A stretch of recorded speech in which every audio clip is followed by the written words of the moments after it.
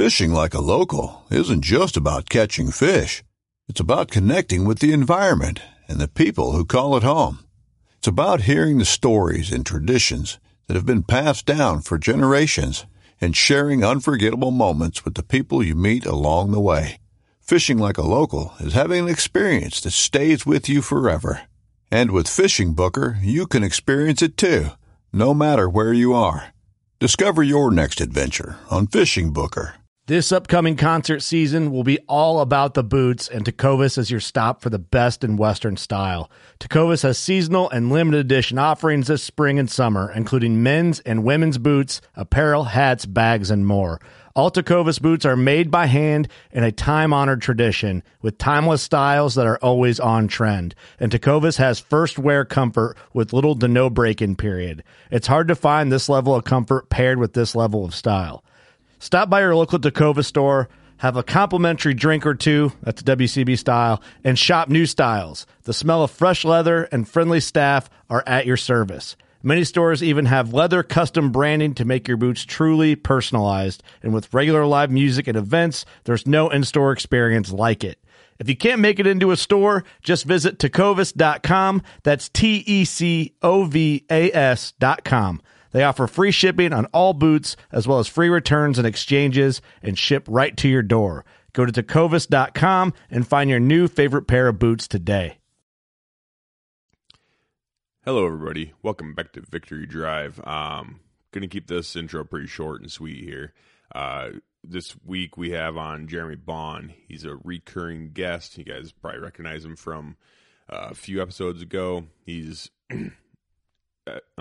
he's a retired Special Forces dude, great guy, works for Red Arrow Weapons. Well, I don't know, works with them, does a lot of consulting and stuff, does a lot of testing and whatever on their new guns, and he's really good friends with Kip Campbell. He grew up with Kip Campbell from Red Arrow Weapons and Red Arrow TV. Jeremy's just a fucking all-around great guy, knows his shit about guns, and he was SF for like 20-something years, and awesome. I love talking to him. He's becoming a pretty good friend of mine. I'm just really glad he came on and got to share some more stories, and we got a little deep on some issues, some veteran issues, and talked about that for quite a while, and we also talked a little bit about some new upcoming guns from Red Arrow Weapons. So you guys can all look forward to seeing some of those guns come across, especially you guys living in Midwest states that are hunting deer with straight-walled cartridges and stuff. So got some new stuff coming from Red Arrow Weapons that Jeremy goes into about. And I don't know, it's just a good conversation with a really good guy. So I hope you guys all enjoy. And also, you talk about Grizzly Coolers, title sponsor of Victory Drive. I'm just very grateful. Love Grizzly Coolers that they came on board, decided to take a chance with the podcast like this, and kind of keep the wheels greased up. You guys all know about Grizzly Coolers. Listen to the Working Class Bowhunter podcast, and they're just a really great cooler company. They're really getting out there, and they're huge supporters of Victory Drive and Working Class Bowhunter. I just went to the shoot this last weekend, the Working Class Bowhunter shoot, and man, Grizzly Coolers went all out. They gave a bunch of shit away to everyone that was there, and it was just an all-around great time. And Loopold was there, and it was an amazing time. But Grizzly Coolers especially, they went above and beyond by giving away so much shit at the WCB shoot and making that experience just awesome for everybody. And they're just like me and you guys. They're outdoor guys, hunters, fishermen, all the above, making great products for outdoors people. And also Huntworth Clothing, they are also helping out. They're another sponsor of Victory Drive and Working Class Bow Hunter. So Huntworth Clothing, making grade A clothing for a working man's price. They make some seriously nice stuff especially for the price. Like, they're very, very, very competitive with some of the much higher price clothing. There's great people, salty earth, and they make a really good product. And go ahead and just check them out, guys. At least give them a look. If you're looking for new hunting clothes, new gear for next coming up season, take a look at Grizzly Coolers and Huntworth Clothing. I don't think you'll be disappointed. And you're just looking. Looking's free. So just take a look at them, put them in your search query, and hope you guys enjoy this episode. Thanks for listening. And also, appreciate all you guys listening, all of your support. We wouldn't be here without you. I really, really appreciate everyone that's listening and interacts with me on Instagram and Facebook and everything else. And going to the trade shows and also going to places like the WCB shoot and hanging out. All your support is greatly appreciated. Love y'all. Thanks.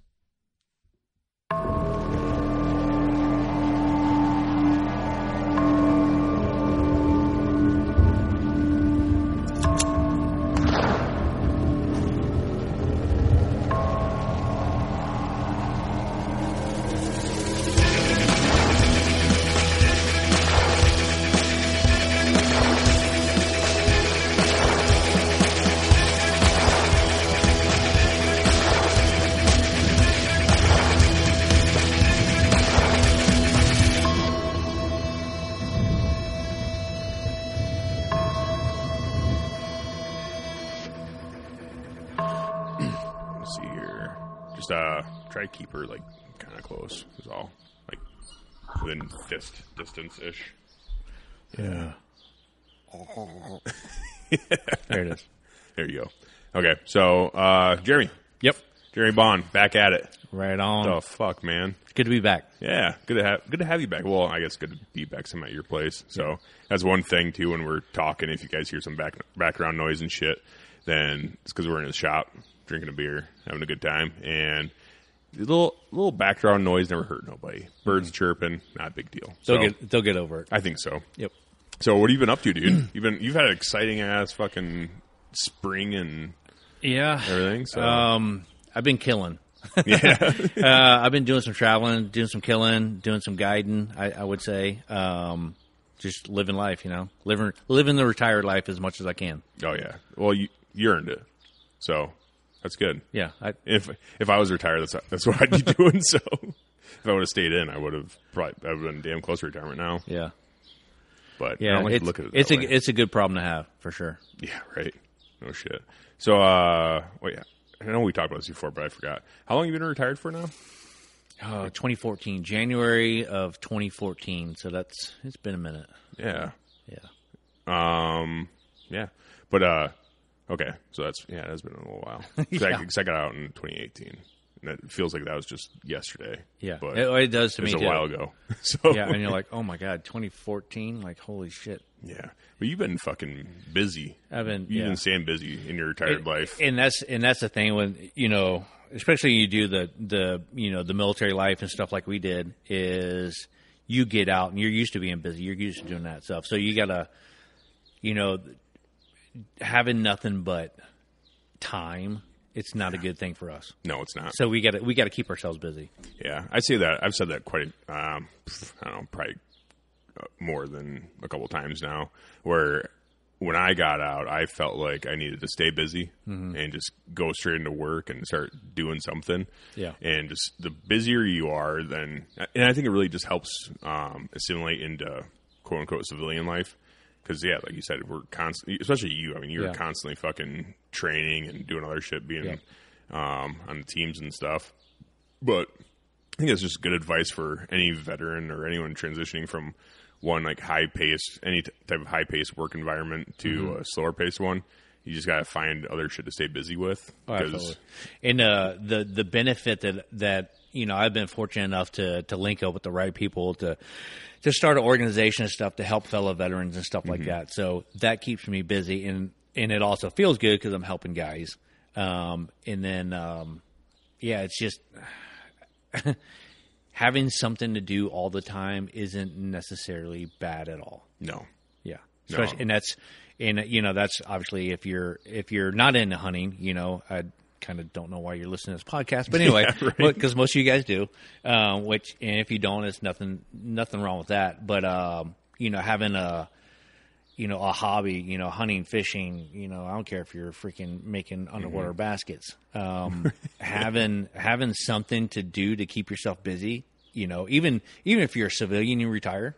Yeah. And then oh yeah, I can't wait to go sit on my porch and drink coffee in the morning. And okay, that'll probably happen for the first week or two. And then you're just like, now what am I going to do? Yeah. It's fucking badass for a little while. You gotta have a hobby and have a passion. So. The good thing about that is, I shouldn't say it's a good thing. This is a really bad thing. It was fucking a long couple of years, but COVID, a lot of people took a lot of time off because either they couldn't go back to work or didn't want to or something like that, where a lot of people in the country had a lot of time off. And I really feel like during that time, it really made people realize holy shit, really kind of sit back and think about it and fuck, it kind of sucks. It sounds really cool being put on COVID leave from your job for X amount of times and the government's stay indoors. Hell yeah. There's only so much shit you can watch on Netflix and there's only so much enjoyment you get out of sitting on the porch drinking coffee, You'll go stir crazy. Yeah, sure. It's an unfulfilling way to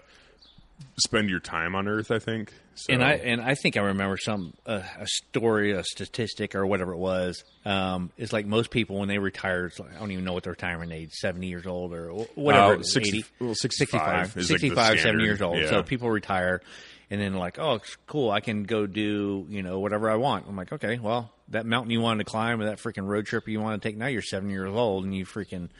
Good luck. Good luck. But anyway, I think it was just statistically speaking that people who don't have a hobby or a passion or something like that, once they retire, they just start mentally and physically going downhill, and then that's it. They're gone. Yeah. I've heard that from a lot of people too, that especially older people that maybe worked in high-paced stuff, or maybe they had their own business, or especially farmers, being busy farming and doing that, living that life. It's my grandpa, back in the day, a lot of farmers, they weren't just crop farmers. They had to supplement their farming with livestock, either, cattle or hogs or something.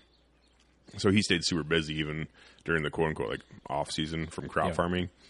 But that's one thing he always said. It was retirement for a lot of people is a death sentence because their hobby, their life is what they're doing for work. And that's not me. I work to live. I don't live to work. But a lot of people do live to work. And when the work is done, they're well, shit, there goes my life.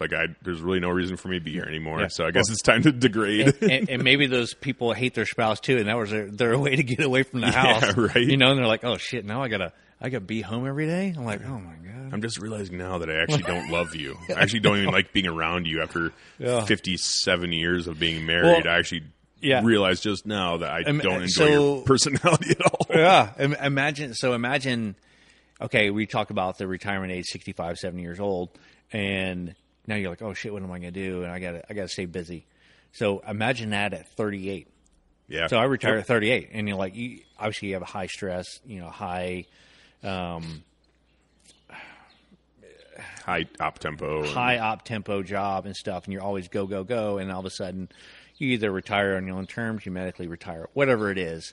You get injured, you can't do it anymore, and it's hey, thanks for playing. Or fuck, even if you just get out. You just get out, and you're like, oh shit, now what am I going to do? Yeah. And you're 38 years old, and it's hard to believe that you're retired, but a lot of people, they go and join a police department, fire department, they do something, work in a factory or, that's young. A management job or something. There's 38, that's still very young. You have a lot of life left to live. Oh, yeah. So, and you're still, unless you're really jacked up, luckily for me, I'm jacked up. I'm 100% disabled, but physically, I think, I think mentally I'm at the point where I'm like, well, screw it. I'm going to freaking do this, or I'm going to kill myself doing it, because that's just how we were grown up, brought up to be. And Okay, so let me talk about that real quick.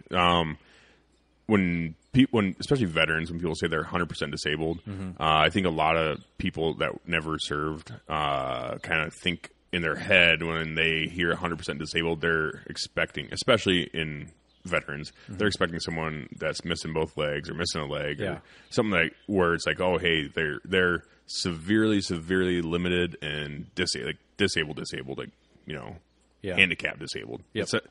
Being 100% disabled doesn't mean that you're handicapped disabled. It means you're, you know, basically the way the VA and stuff looks at it is when you join the military, that is 100%. That's you at 100%. Yep. So then if you degrade through your course in the military, if you degrade enough, then they give you a 100% disability rating based upon a bunch of different factors, whether it's, you know, PTSD, TBI, actual like physical stuff like broken back, fucking broken ankles, busted up knees, all that shit. That all adds up, and then eventually they have a calculation and they come out with 100% disability rating. And by looking at you, I wouldn't say like, yeah, you're handicapped, because you're not. You can still go out and do things, but that's not what the 100% disabled means. So the easiest way, the way it was described to me a long time ago, because it's hard to wrap your head around it. Like 100% disabled is, I mean, it is what it is. But you're right. You know, I have all my limbs. You know, thank God. One of them doesn't really work so well, but it's there. And but anyway, it was described to me as like you have 100 pennies on the table, right?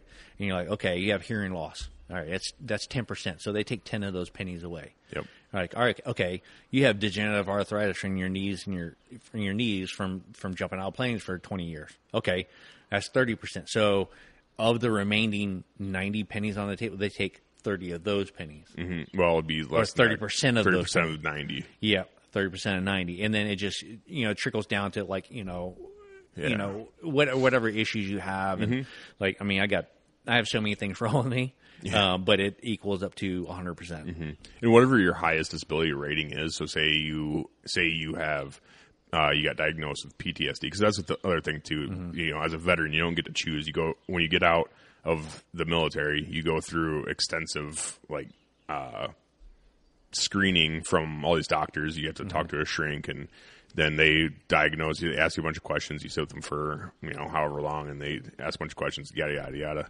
And then you go through, and then you have to go see some therapists, like physical therapists, and see what your range of motion is and all this other shit. But they take the highest percent. So say you are 50% disabled say you get a 50% rating for PTSD, then they take 50% of the 100 out, and then it goes on from there. So every thing you get that's less than 50% or whatever else. So say you have 10% in your knees, 10% in your back, 10% hearing, 20% your ankle, whatever. Then it's all taken from that percentage as well. So as you get closer to 100, it's harder and harder. You have to be more and more fucked up. Yeah. So, yeah. And then for me, so when I initially got out, I was 90%. So, and they do a the Veterans Affairs, they do a reevaluation. So they reevaluate everything. Okay, maybe things got better. Maybe How often do they do that?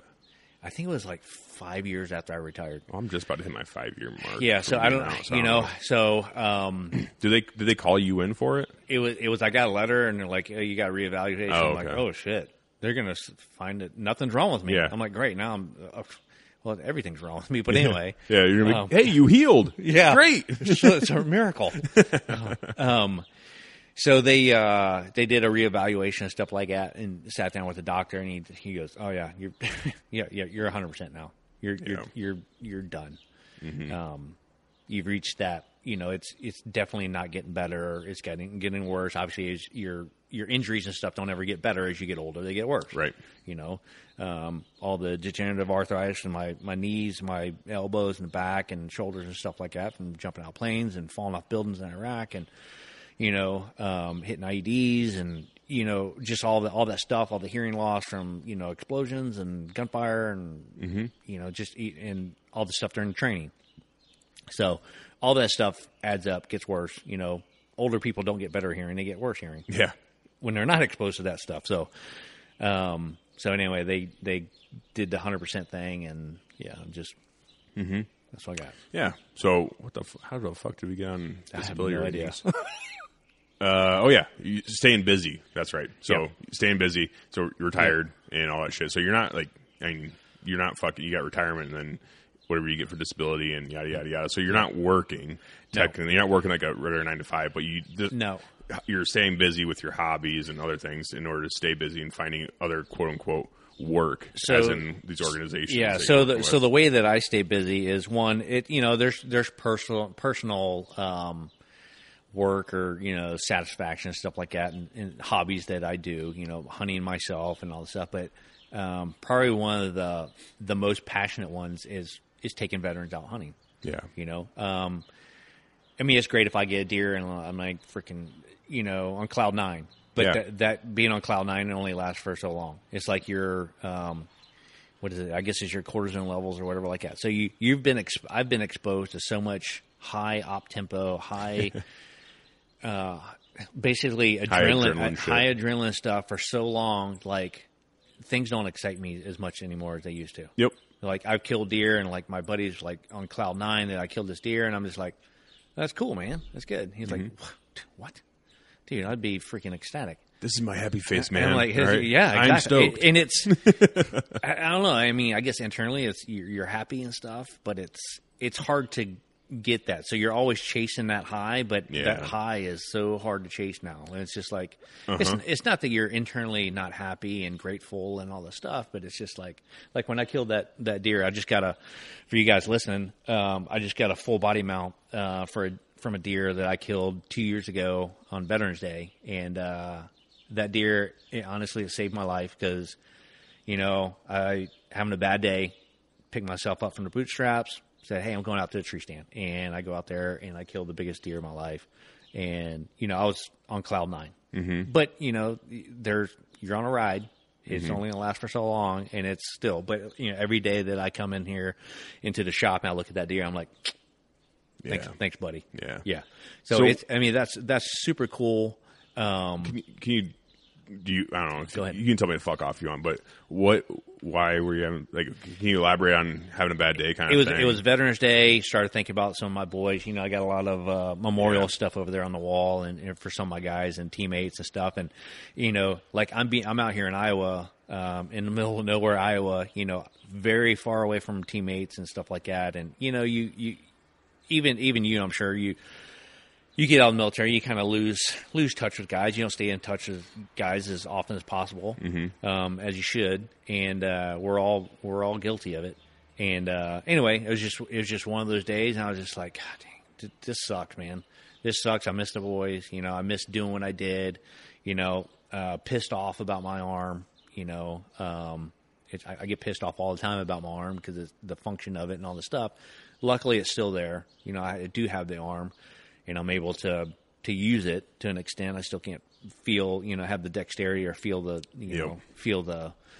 feel stuff. And, but I make it work. And that's where that, that determination comes from. Yeah. So I'm determined to make it work and determined to freaking do it and determined to be successful. So I was having one of those bad days, and I said, you know what, quit being a pussy and freaking go out there and do something.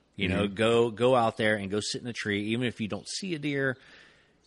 At least your buddies would have freaking liked to, that aren't here anymore, would like to have go sit in that tree. Yep. Go, enjoy that and go sit there in nature. And it's just that calming, just, all right, shit's not so bad. I saw some cool shit in the woods that I didn't think I'd ever see, and anyway, and then the biggest deer of my life walked by, and I ended up drilling it at 30 yards and went about 20, and all high fives and freaking beer after that.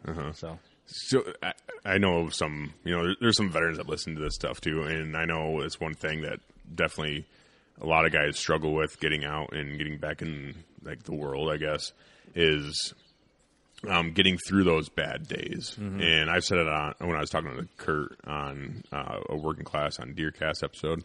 I had kind of the same. I didn't have one moment specifically, but I contribute a lot of a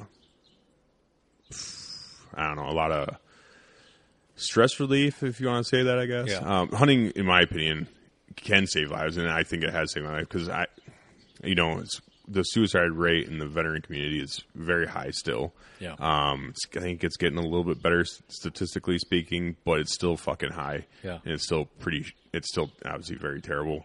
And I mean, I don't know. I know there's been times where I've had bad days too, when I got back home, especially when I got out, because like most of my stuff happened when I was in Afghanistan.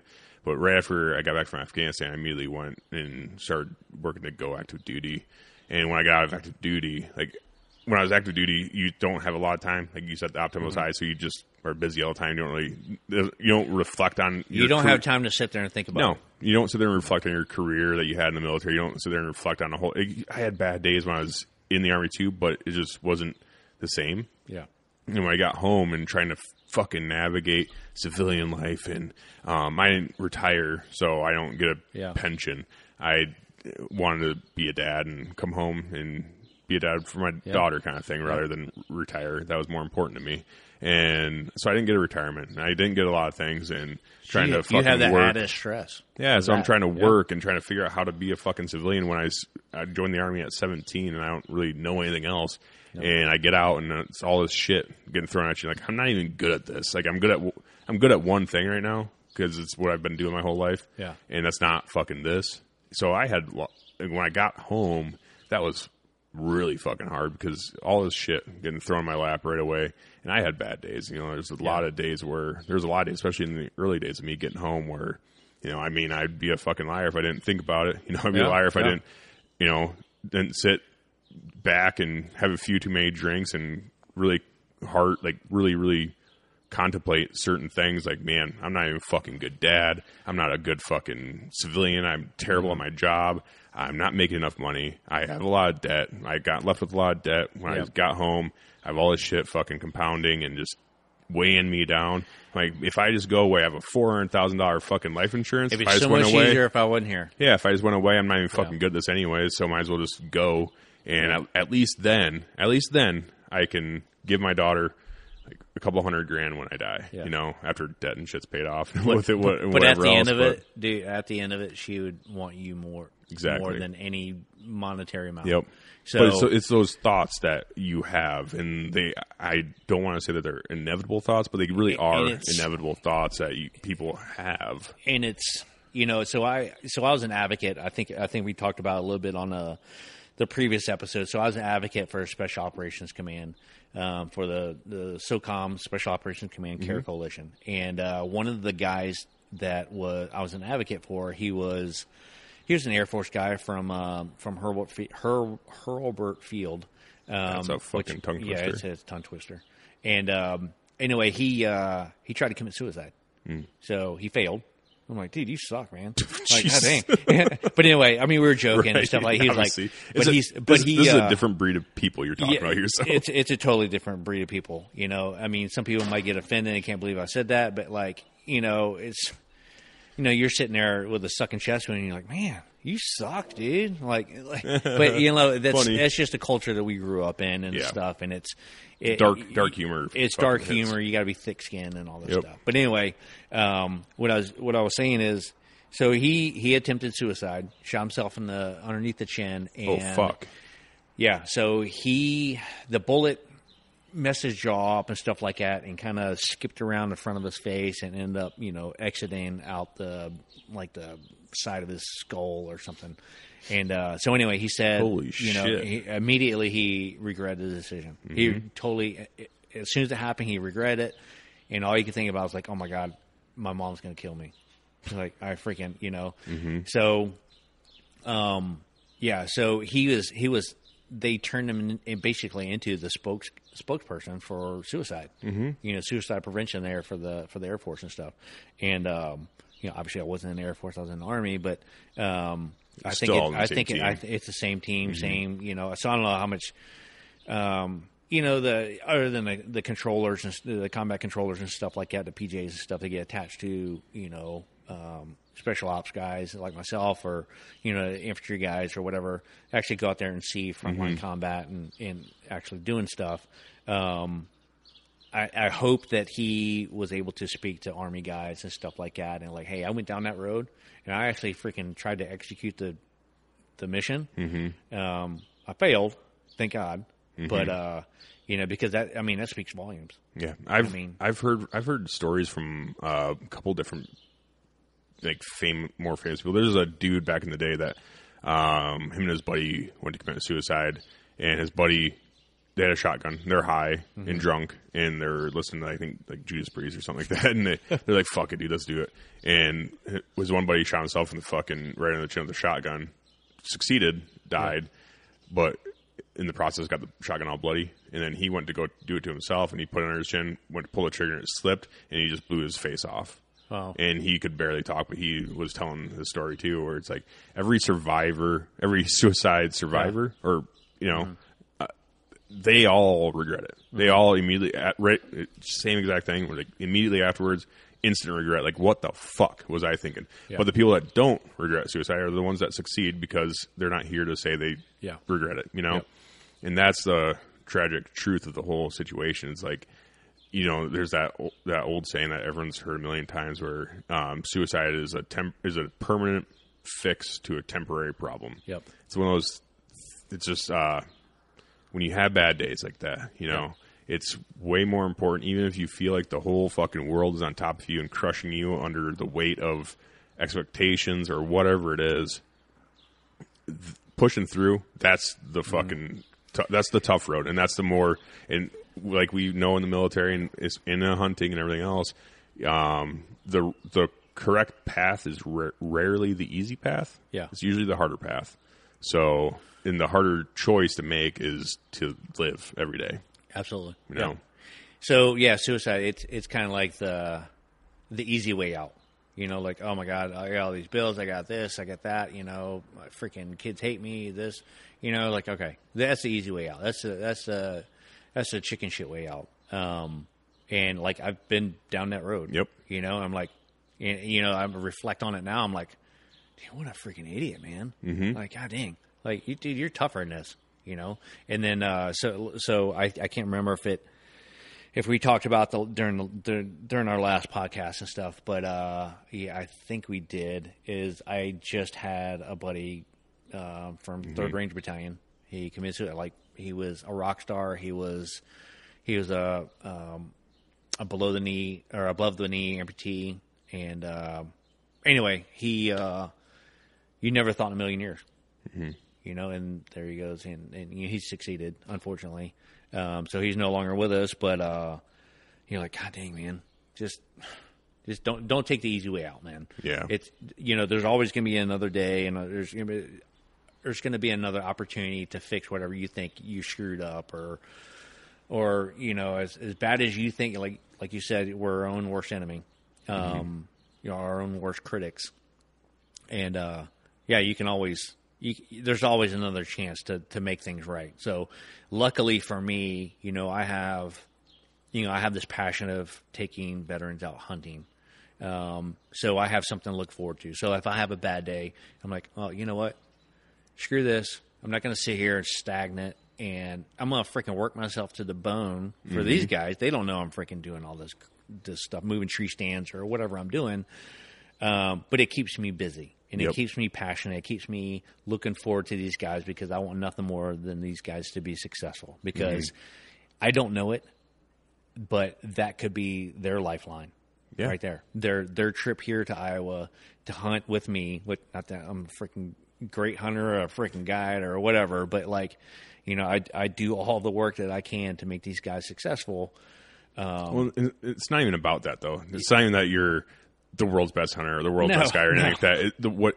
What makes it good and what makes it unique, especially, is that you've been down the road. You know, you can sit there and you can talk to anyone that sat on a Navy ship for 20 years, or someone that spent 4 years in the Marine Corps and did maybe one deployment, or maybe even never deployed. I don't know, but I think this is going to be more geared towards like war veterans. But you can talk and relate to all those people because you've been there and done it. Yeah. So it's not that they're coming here to hunt in Iowa with a world-class hunter guide. They're coming to Iowa to hang out with a buddy. So maybe if you don't know each other right away, the killing the animal is the icing on the cake. Yeah, it's and to share that. Passion, it's getting to know that guy in his his struggles and share your struggles and, your triumphs or his triumphs or whatever like that. I mean, you're basically, you don't know you're doing it at the time. You think you're just there helping him, but like he's in turn, you don't realize it, but he's helping you too. He's like, oh yeah, dude. It's just, you miss that camaraderie and stuff and sitting around not the fire, but like, even the smoke pit, whatever. Yeah, when we're back here at camp and stuff, and we're sitting around a fire and we're shooting the shit, drinking beers, and telling lies. You don't realize how much you miss that. Yeah, and it's just like you feel like you're back home. You're like, oh, dude, this is what I. And it's like so you live the entire rest of the year looking forward to those moments, that week that these guys are here, because. You don't know. You don't know. It freaking might not be around next time. Yep. Yeah, absolutely. Yeah. So it's, I don't know. It's kind of beautiful in a way because, like I said, when I'm having a bad day and I say, you know what, screw it, I'm gonna go and do this stuff for these guys to get ready for these guys. I mean, like, when's hunting season? It's still a long ways away. It's still a long ways away. Dude, we're in the summer. Yeah. It's like... we just started summer, dude. But I have a stack of tree stands over there I've been moving. Yeah. Because I'm like, okay, well, I can't sit around. I want to go do something. Yep. So I'm going to go move some tree stands and, whatever. Yeah. And who the fuck was... I think I've talked to my wife about this stuff before, too, but... whenever you think about suicide, it's the butterfly effect. Like, everyone knows, like, okay, that the butterfly effect movie, like, oh yeah, a butterfly pats its wings, and then something happens that led to another thing, that led to another thing, and then if that butterfly never flapped its wings that day, maybe this person died and never became president. I don't know. Yeah. You know what I'm talking about? So the butterfly effect of your decisions on Earth, I feel like it's really easy to sit back and be like, nothing matters. Like, it doesn't, like, me being here doesn't matter. It doesn't, my family doesn't really even care for me. I just got in a big fight with my wife. My fucking kid hates me because she's a teenager, and teenagers hate everything. So it's like the whole world's falling apart. Everything sucks. And you're like, fuck it, may as go, But what you don't realize also is that if you're here on Earth, doing your everyday stuff. Say I go into a gas station on the way home today, and I buy some fucking chew, and I'm talking to the clerk, and I'm just being a nice guy. I'm like, oh, thank you so much, I really appreciate it. Have a great day. Maybe that's the nicest thing. Maybe they just got their ass chewed by fucking someone else, and maybe I just affected that person's life in the most minute way, and I'll never know it. Yeah. Anything, like whatever you do in your life, just I guess. You never really realize the impact you have on this world, and you'll never know. Like, we'll never know what impact we have on Earth with other people. We just know that, in my opinion, it's like nature. We just know that we're supposed to be here. We're supposed to be doing this thing until it's over. And whenever that does happen, it's not up to me or you to decide when it ends, just like how murder is really abhorrent and illegal and obviously a terrible thing to do. You took that, if you murder someone, you broke nature's chain by murdering someone and saying, like, I feel like it's their time to go now. And just the same way with suicide, because you're just murdering yourself. It's not my decision to decide when I go. It's not it's not your decision to decide when you go. Like, we all like to think that we're in such control and stuff and everything else, but you don't realize that it's not. I don't know if this is going to help anyone, but it's not your decision to make. Like, just tough it out. What you need to do is just keep on keeping on, no matter how hard it looks. It's funny you say that because my girlfriend has this little quote, and I see it all the time. It's by Mr. Rogers.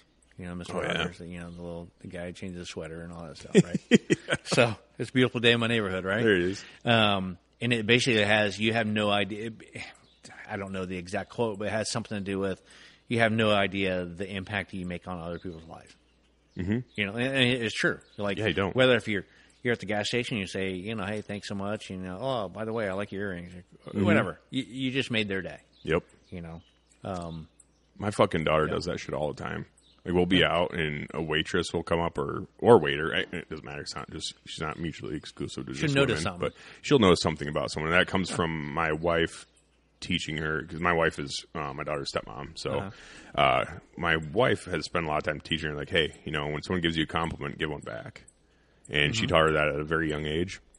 That's really stuck with my daughter now, even that she's 10.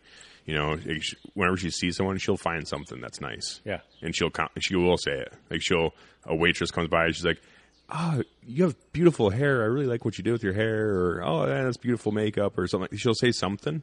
And you can just tell, like, that waitress, she might come to the table kind of maybe like, okay, can I take your order, whatever the fuck.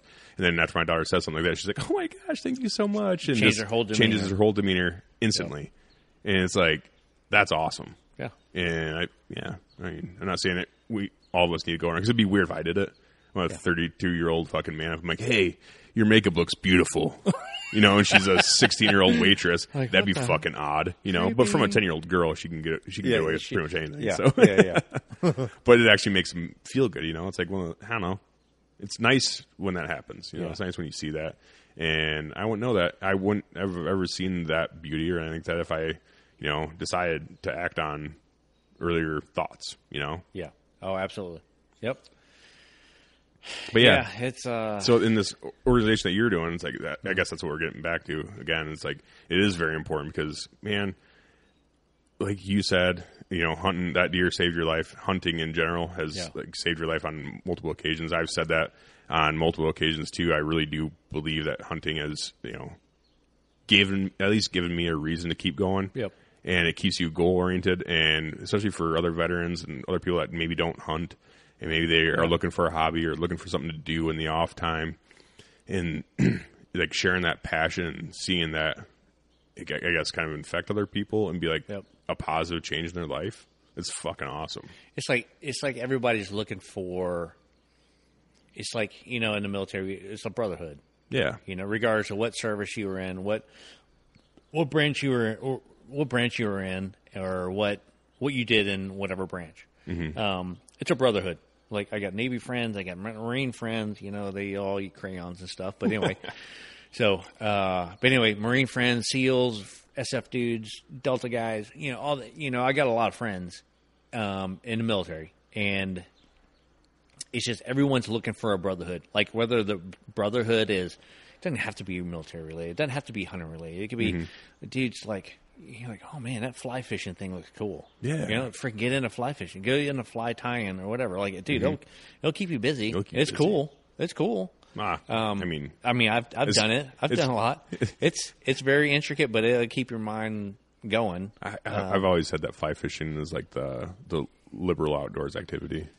So I you know, I enjoy fly fishing. I don't do it as much. I mean, I kind of got spoiled. The first time I really went fly fishing was out in Wyoming. Oh yeah, so that's different. I did a float trip, and you know, I did catch some rainbows and stuff like that, and I got hooked, and I was like, oh yeah, this is cool because it's keeping your mind busy. Just like, you know, they say, you know, as you get older and stuff, you know, a lot of old people play board games because they can't physically go out there and do it because it keeps your mind busy.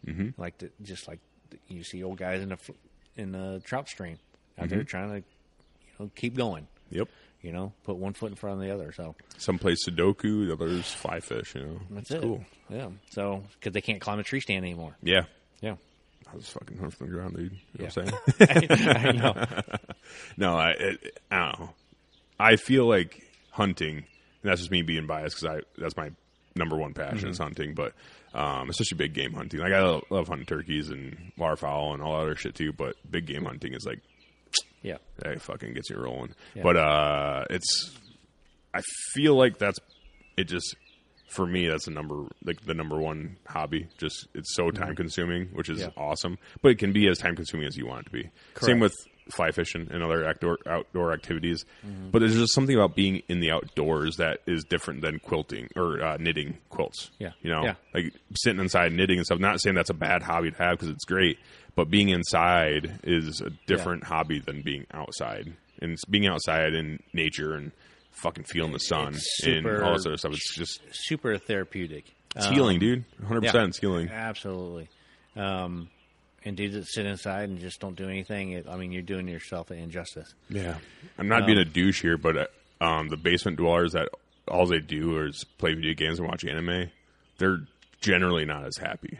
No. Like, you just look at them, you're like, okay, your hair is greasy, you're super pale, you're unhappy, you know? Yeah. And you look at some outdoor guy, like, okay, maybe his hair is greasy too, but Yeah.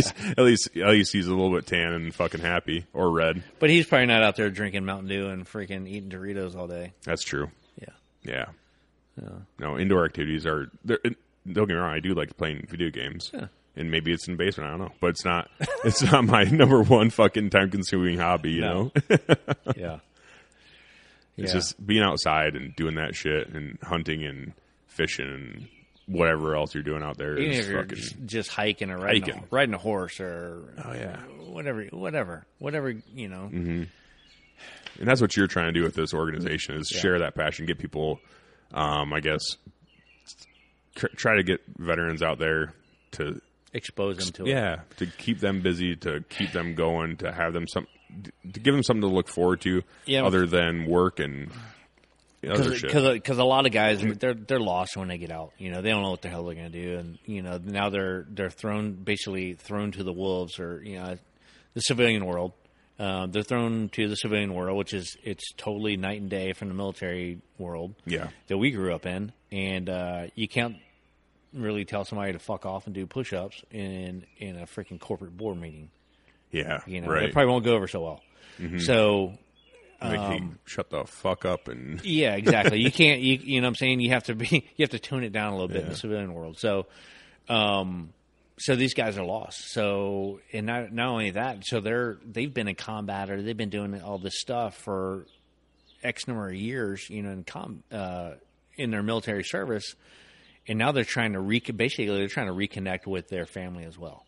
So, like, what better way to reconnect with the family than to go in shooting or hunting, teaching your kids, your wife, your girlfriend, your whoever to hunt and all that stuff, and do these things you enjoy. They might not enjoy it, you know, because it's freaking. Maybe they might be cold, whatever. Like, but you do your best to make it as enjoyable as possible. Yeah, and you're like, hey, this is what I enjoy doing, and like maybe you'll enjoy it too. And then if they do, then like, okay, you're instant bond right there. Mm-hmm. And if not, like, okay, well, but you know what? I saw the look on Dad's face when he was out there in that freaking ground blind, and like he was like a little kid. He loved it. Oh yeah. So next time Dad says, "Hey, do you mind if I go hunting?" It's like, no, Dad, that's cool. Have at it. Yeah, go for it. I don't want to go out there because it's negative 25. Yeah, it's negative 25. But yeah, you go you sit there and freeze. Yeah. So I mean, it's just another way that these guys also have a way to reconnect with family and reconnect with the kids that they may have been out of their lives for. You know, months on end, and you know during all the war. So. Well, if you add it all up, years, you know, no matter what you did in the military with all the training and everything else, it's like if you've added it all up, it's got to be years that you're taking away. I was on average, I was gone about 9 months out every year, whether it be combat, whether training, you know, doing other stuff in Central and South America with other agencies and stuff. But on average, about 9 months out every year for a long time. Yeah, that's a long fucking time. Oh, yeah. The majority. You know, I'm not a mathematician, but that's a lot. So, no, it's tough and it's stressful as fuck. You know, I never really talked about it in the moment to like my wife and stuff because I don't want to be a bitch. You know, I'm not gonna be like, hey, honey, it's a rough day. Like, why? Like, I don't know, because everything fucking sucks, and I'm not gonna do that. I'm not gonna be like, I'm not gonna. At least me, I didn't want to sit there and ruin her day about it. Yeah. You know, or have her be like, oh, what can I do to fix it? And it's like, I don't fucking know. Yeah. But there's not much. It's just one of those things. I didn't talk about it a whole lot at the time. You know, I'm a little more open about it now because I feel like I'm past it for the most part. But it's like, you know, I still have my bad days, but it's just not as bad. You know what I mean? Yeah. Time heals everything. Yep. And I wouldn't say it heals completely, but it definitely helps take the sting out of certain days. Yep. You know, because I didn't lose like a shit ton of friends, but like we did lose one guy, and he was like one of my best friends. You know, we went to basic, we met in basic and stuff, and it's just a rough fucking deal. And man, you know, I think about him every day. But now it's getting to the point. I'm finally to the point now where when I think about him, I'm not thinking about the end. Yeah. You know, I'm thinking about like the stuff that was awesome when he was here. You know, Yeah. Instead of dwelling on the end, I guess focusing on the good times. You know, I can see absolutely. I can see past the end and see when we're sitting in the hooch fucking playing COD and fucking smoking cigarettes and shooting the shit, calling each other bitches and stuff, it's like I can look at that stuff and laugh and smile rather than fucking. And it's hard to do day, because I mean that dude's gone, right? Yeah. He's gone. So it's kind of a you thing. It's kind of like a me thing. You lose a guy and it's like it's a selfish thing. It's just like so you continuously mourn this guy's death. It's just like, dude, he's gone. He's in a better place. And and we've all talked about it. Before he died and stuff. We've all talked about where it's like, hey, motherfucker, like. Yeah. Don't cry over me, bitch. Like, don't do it because for one, that's a bitch move. For two, it's like just don't do it. Like, remember the good times and move on, kind of thing. That's what he wanted. And he was a big outdoorsman. Like, he fucking loved working on his Jeep and he loved hunting and fishing and all that other stuff. Yep. So it's like when I'm out there doing that stuff, I think about him in a different sense where it's like he wouldn't want me sitting there fucking crying every day about him being gone. He'd call you a bitch. He'd call me a bitch. He's like, suck it up, bitch. Like, what the fuck, dude? Like, shit happens. Move on, That's what he would say. Donnie was he's a dick, but he's awesome, He's a dick in all the right ways, you know. So that's what I would do if it were me. I would be doing the same thing. I'd be like, fucking, don't make me fucking come down there and really? Call you a real bitch, dude. Like, suck it up. Put the whiskey down, put the gun back away, and fucking move on, dude. Yeah. Go hunting, dude. Yeah, get the fuck out of here. Yeah. What are you doing? Go fucking rub some dirt in it, But I don't know. In shooting, like just recreational shooting, that's another fucking big hobby that a lot of guys do. It's shooting, awesome reloading. I guess 22, like the 22 long range shoots have become a really popular thing too. I mean, that's these you can get your kids into. Yep. They're getting super popular. Oh my god, especially around here. Yeah, I had a guy. It's cheap too. It's very cheap. It's very, very, very cheap. I bought 500 rounds for like fucking $15. Yeah, it's awesome. Yeah, I gave it to my daughter because I bought her a 22, and I told her I want all these rounds gone by the end of the summer. So she's working on that. But that's awesome. Yeah, but no, I had a guy on my podcast early on. I forgot what episode it was, but it's Darren DeBoer. He's a great fucking guy in Kansas. And he does all that. He does 22 PRS matches all the time. Like, that's his thing. It's fucking cool. Shooting a 22 out to, like, 550 yards or fucking 600 yards, whatever the fuck. So far as hell. Really, really far for a 22 long rifle. Hope it's not windy. Yeah. He said, like, calculating the dough was just ridiculous on a 22 like that. I bet. It's like, it's the end. I max out elevation, hold high. And then still hold off. Yeah. It's wild, but it is cool and it's super cheap, and you can get kids into it. Like my daughter's shooting the 22. She did like I had her do a little review on her 22, like a YouTube fucking gun review.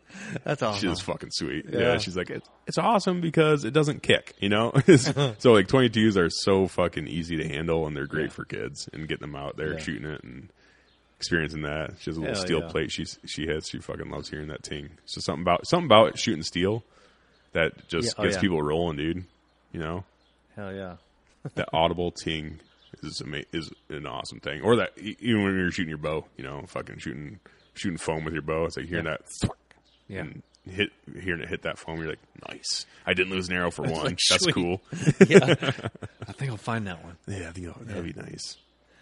But no, I don't know. Oh, so you have. So, okay, let's go back to spring because that's kind of where we started. Yep. So you went out and you fucking laid the dick down on some turkeys. So I started turkey season off here in Iowa. So I ended up shooting 3 birds and only found 2. One of them got away from me, flew across the river. So, fuck. Yeah, it happens. Because the field that I'm hunting is right beside a river. So it kind of went in the woods and then took off, and I was like, I'm not finding that one. Yep. And I don't know if he lived or not, but so anyway, I ended up tagging out here in Iowa the first week. So I'm like, oh shit, now what am I gonna do? Yeah. I'm like, all right. Well, I'm still taking my girlfriend out to try to get her another bird with her bow, and I actually took the landowner's grandson out to get him a bird. Remember, we had a week and it was like 80, and then in first season. Yep. And then it was like the weekend, and it started snowing. Yes. Yeah, I was out there. Yep. I I was too. It sucked. Because I told my fucking nephew, I was like, hey, because I took my nephew out turkey hunting for the first time. I was like, let's get a second season tag. Because you have the weekend. Yeah. Oh, yeah. So Stupid. I'm out there with him. It was only one day he had to hunt, and I was like, all right, let's go. So anyway, I'm trying to cater to him. I think he's maybe 16 years old or something like that. Was that Saturday or Sunday? It was a Sunday. We were That out was there. the worst day. Saturday was a little bit more sucked. bearable, but Sunday was the worst. It sucked. Yep. And I was like, So anyway, I got the little buddy heater out there for him and all that stuff. I mean, if it was, anyway. So a bird came in, but it was kind of scurred us, and he had a shotgun. I didn't know his shooting skills and all that stuff. I said, wait for him to come in, and just kind of scurred and kind of never got a shot. Right. And he was motivated enough to go back out in the afternoon, but it was just shitty and no birds and Yeah, and on those, when you get newer hunters out there, not knowing their shooting, like my nephew, I took him out and I gave him a couple of shells, and like he doesn't even have a shotgun, so he's shooting my shotgun. We put out some paper, like, shoot this dot, so he fucking put it on a dot and pulled his trigger. I'm like, looks great. Yeah. We're going to go hunting. So, but it looked great. And he's like, oh, fuck, that kicked a little bit more than I expected. I'm like, all right, just do that same thing on a turkey and you'll be fine. But you still want to get him as close as possible because a lot of shit can go wrong when the adrenaline starts pumping and everything else. In this scenario, it was Grandpa's shotgun, and it was good. I didn't know what kind of rounds it had. I didn't know if it had a choke tube, a choke in it or not. I just it's probably just the old standard model with no choke. I didn't know anything. I was just like, all right, we gotta get this bird in. Yeah. It didn't happen. But at least he got out there. He was hovering over the little buddy, and I was keeping watch. He was hunkered down in the blind for the most part. I can't fucking do that. He's like, I think I said about 80 times, I can't believe it's freaking snowing. Yeah. Because just a week before, it was like 70 degrees. It was freaking awesome. It's fucking bullshit, dude, because I remember seeing the pictures of you with your birds. I'm like, nice. This is going to be a great season. Yeah. And then fucking the whole season sucked balls. Yeah, Besides 4 seasons, it started getting nice again. But luckily, I got 2 birds with my bow the first week. Took him out there. That was like the next. This was like day, and then the next day, wasn't it? Yeah, it was like right after each other. So it was good. It was wild. I saw your pictures on Instagram and Facebook and stuff. I'm like, God dang, Jeremy, you're fucking killing it, dude. Well, I'm out here. I'm just trying to do my part. Yeah, right. So anyway, took him out. Like I said, took my girlfriend out a little bit, and then I was able to go up to New York to my buddy's place. Did your girlfriend get anything? No. Because by the time I got back from New York, when she was able to hunt and stuff like that, just on the weekends because of her work. You're really selling this whole Baughn guide service thing. I'm telling you, man. Dude, I can kill them, but no one else can. And I don't charge anything. Right. It's freaking, it's a win-win. Hey, that's fine. It's good then. Just add a bottle to the bar, and freaking, we'll call it good. But, no, we got out there several times and stuff like that. But as the season progressed, and the birds got tougher and tougher, and then I went to New York. I killed up there, which is awesome. Because you have a buddy that has a bunch of land in upstate New York and whatnot. Yep. So he does Operation Second Chance, the same organization, but he does hunts up there. So sick. He does a spring turkey hunt. He actually does deer hunts, waterfowl. No shit. Yeah. So he wants to try to get in to do some predator stuff, but they have a predator season. They have a season, so they can't shoot coyotes and shit. Coyote, exactly. What? I know. Yeah. What the you're fuck, just as dude? confused as I am. That's weird. They have a season, and then I was just talking to another guy that was just here. They have a season in Kentucky too. It's a season. Doesn't make sense. But anyway. That is weird. They probably think we're crazy for having it continuous. No, they love it. They love it. I'm sure. Yeah. So, well, if I jealous. lived there and I seen the coyotes and I couldn't shoot them, I'd be like, this fucking what the. Yeah. So anyway, so they had a. So he wants to get into some predator stuff too. You know, obviously season dependent. And then, but anyway, went up there with a couple other vets and killed some birds and hit a couple other states. So I think all in all, 5-6 birds. Fucking yeah, dude. I should do the Grand Slam thing next year. You should do that. However, I'm not even turkey hunting next year. I'm going to be walking the Appalachian Trail. Oh, no shit? Yeah. Okay. Well, there's gayer things to do, I guess. So. Starting in March 1st is kind of my kickoff date, what I'm planning on. I'll start walking. And what made you fucking decide that? I've always wanted to do it. The Appalachian Trail? Just do it. Wait a second. What am I thinking of? That wasn't like... From Georgia to Maine. So it's like a little over 2,000 miles. Oh, so like the whole Appalachian fucking... Mountains. Mountain range? Yeah. Okay. So, yeah, I'm going to just start walking. That's fucking... 4 to 5 months. When you said that at first, I'm an idiot, but my first reaction was like the Oregon Trail. No. Appalachian Trail. Yeah. Like, are you doing a fucking horse and buggy and I'm a dysentery. How many fucking rivers can you have to ford? You know. No, the Appalachian Trail. Yeah, so you're walking like the whole fucking Appalachian mountain range. Yep. Okay, so where's it start and where's it end again? Springer Mountain, Georgia. Is where you're starting, and it ends in Maine. Fucking oh shit! Yeah. You're gonna do the whole thing in one swoop. Yeah. So damn, it's gonna be 4.5. I'd say about 4.5 to 5 months. You know, depending on, you know, and then it all depends on the. What do you do for food and shit? You just live off of land. You can't kill everything because I'm taking my bow, man. Yeah, right. No shit. No. I have resupplies. I'll figure. No, I'm not gonna do a resupply thing. I think I'll hike with about 3 to 5 days worth of food in my pack, and every 3 to 5 days I'll stop, refit, and because it goes near all these towns and stuff, and I'll go into town and maybe take a shower. But you're gonna hike into town and shit. You're staying on your feet the whole time. Yeah. Fuck, dude. So, and if I was retired, I'd come with you. But. So here, I was kind of joking with my girlfriend. So it's gonna I figure. Depending on how many miles I do a day, let's say it's 10 miles, let's say it's 20 miles, 15 miles, 20, whatever. Yeah. Depending on the terrain and, the elevation gains and all this stuff and how I feel, Some days I might say, screw it, I'm not going to freaking hike anywhere. I'm going to go into town and stay in a hotel room. Yeah, get drunk and fucking refit. Yeah, drink some beer. Yeah. So anyway, I was joking with my girlfriend. I was like, you would be mad if it took me like 9-10 months, would you? She's like, what? I go, I might get a little distracted and start shed hunting the whole way. Yeah, right. No shit. I'm like, I'd put a tree stand over there. And like, I don't even know where the fuck I am. I have a buddy that lives in Georgia. His name's Shane Hazel. Okay. I don't know where he lives, but I could fucking, if you go down there, I don't know. If you ever see a bald dude fucking with a beard running around that was Marine Recon and did some other contracting and shit for a while. And he ran for governor of Georgia. Oh, actually. Nice. Yeah, as a libertarian. So if you ever see him running around, I'll call him gay or something. I don't know. Oh, well. I'll give him a pack of crayons. Yeah, right. Here you go.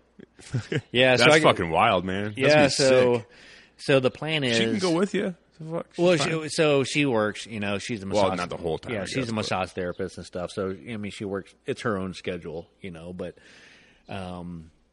so what the plan is? Like, I'm gonna start walking in Georgia and then get up to Virginia, where my family and stuff is, and I'm gonna fly her out there to Virginia, and then she'll meet me on the trail and walk with me for about a week or so, and then my sister or somebody come pick her up, and then she'll fly back and go back to work, and then as I get up to Maine, she'll come out there and walk the end of it with me. Yep. So that's cool. Hey, dude, this is a cool little twist. I never thought I'd ever hear it come out of his mouth, but like, I have one of the landowners that let me hunt his property, the farmer. Yeah. Good guy. He wants to walk some of it with me. Oh, really? I'm like, really? He's like, sick. Yeah. So there's a part on the Appalachian Trail. I don't know if it's in Vermont, New Hampshire, or whatever. But anyway, it goes right through a bar. Right through a bar? The trail goes through into town, and it goes right through a bar. That's fucking smart. And I'm just like, I think that's where he's going to meet me. Yep.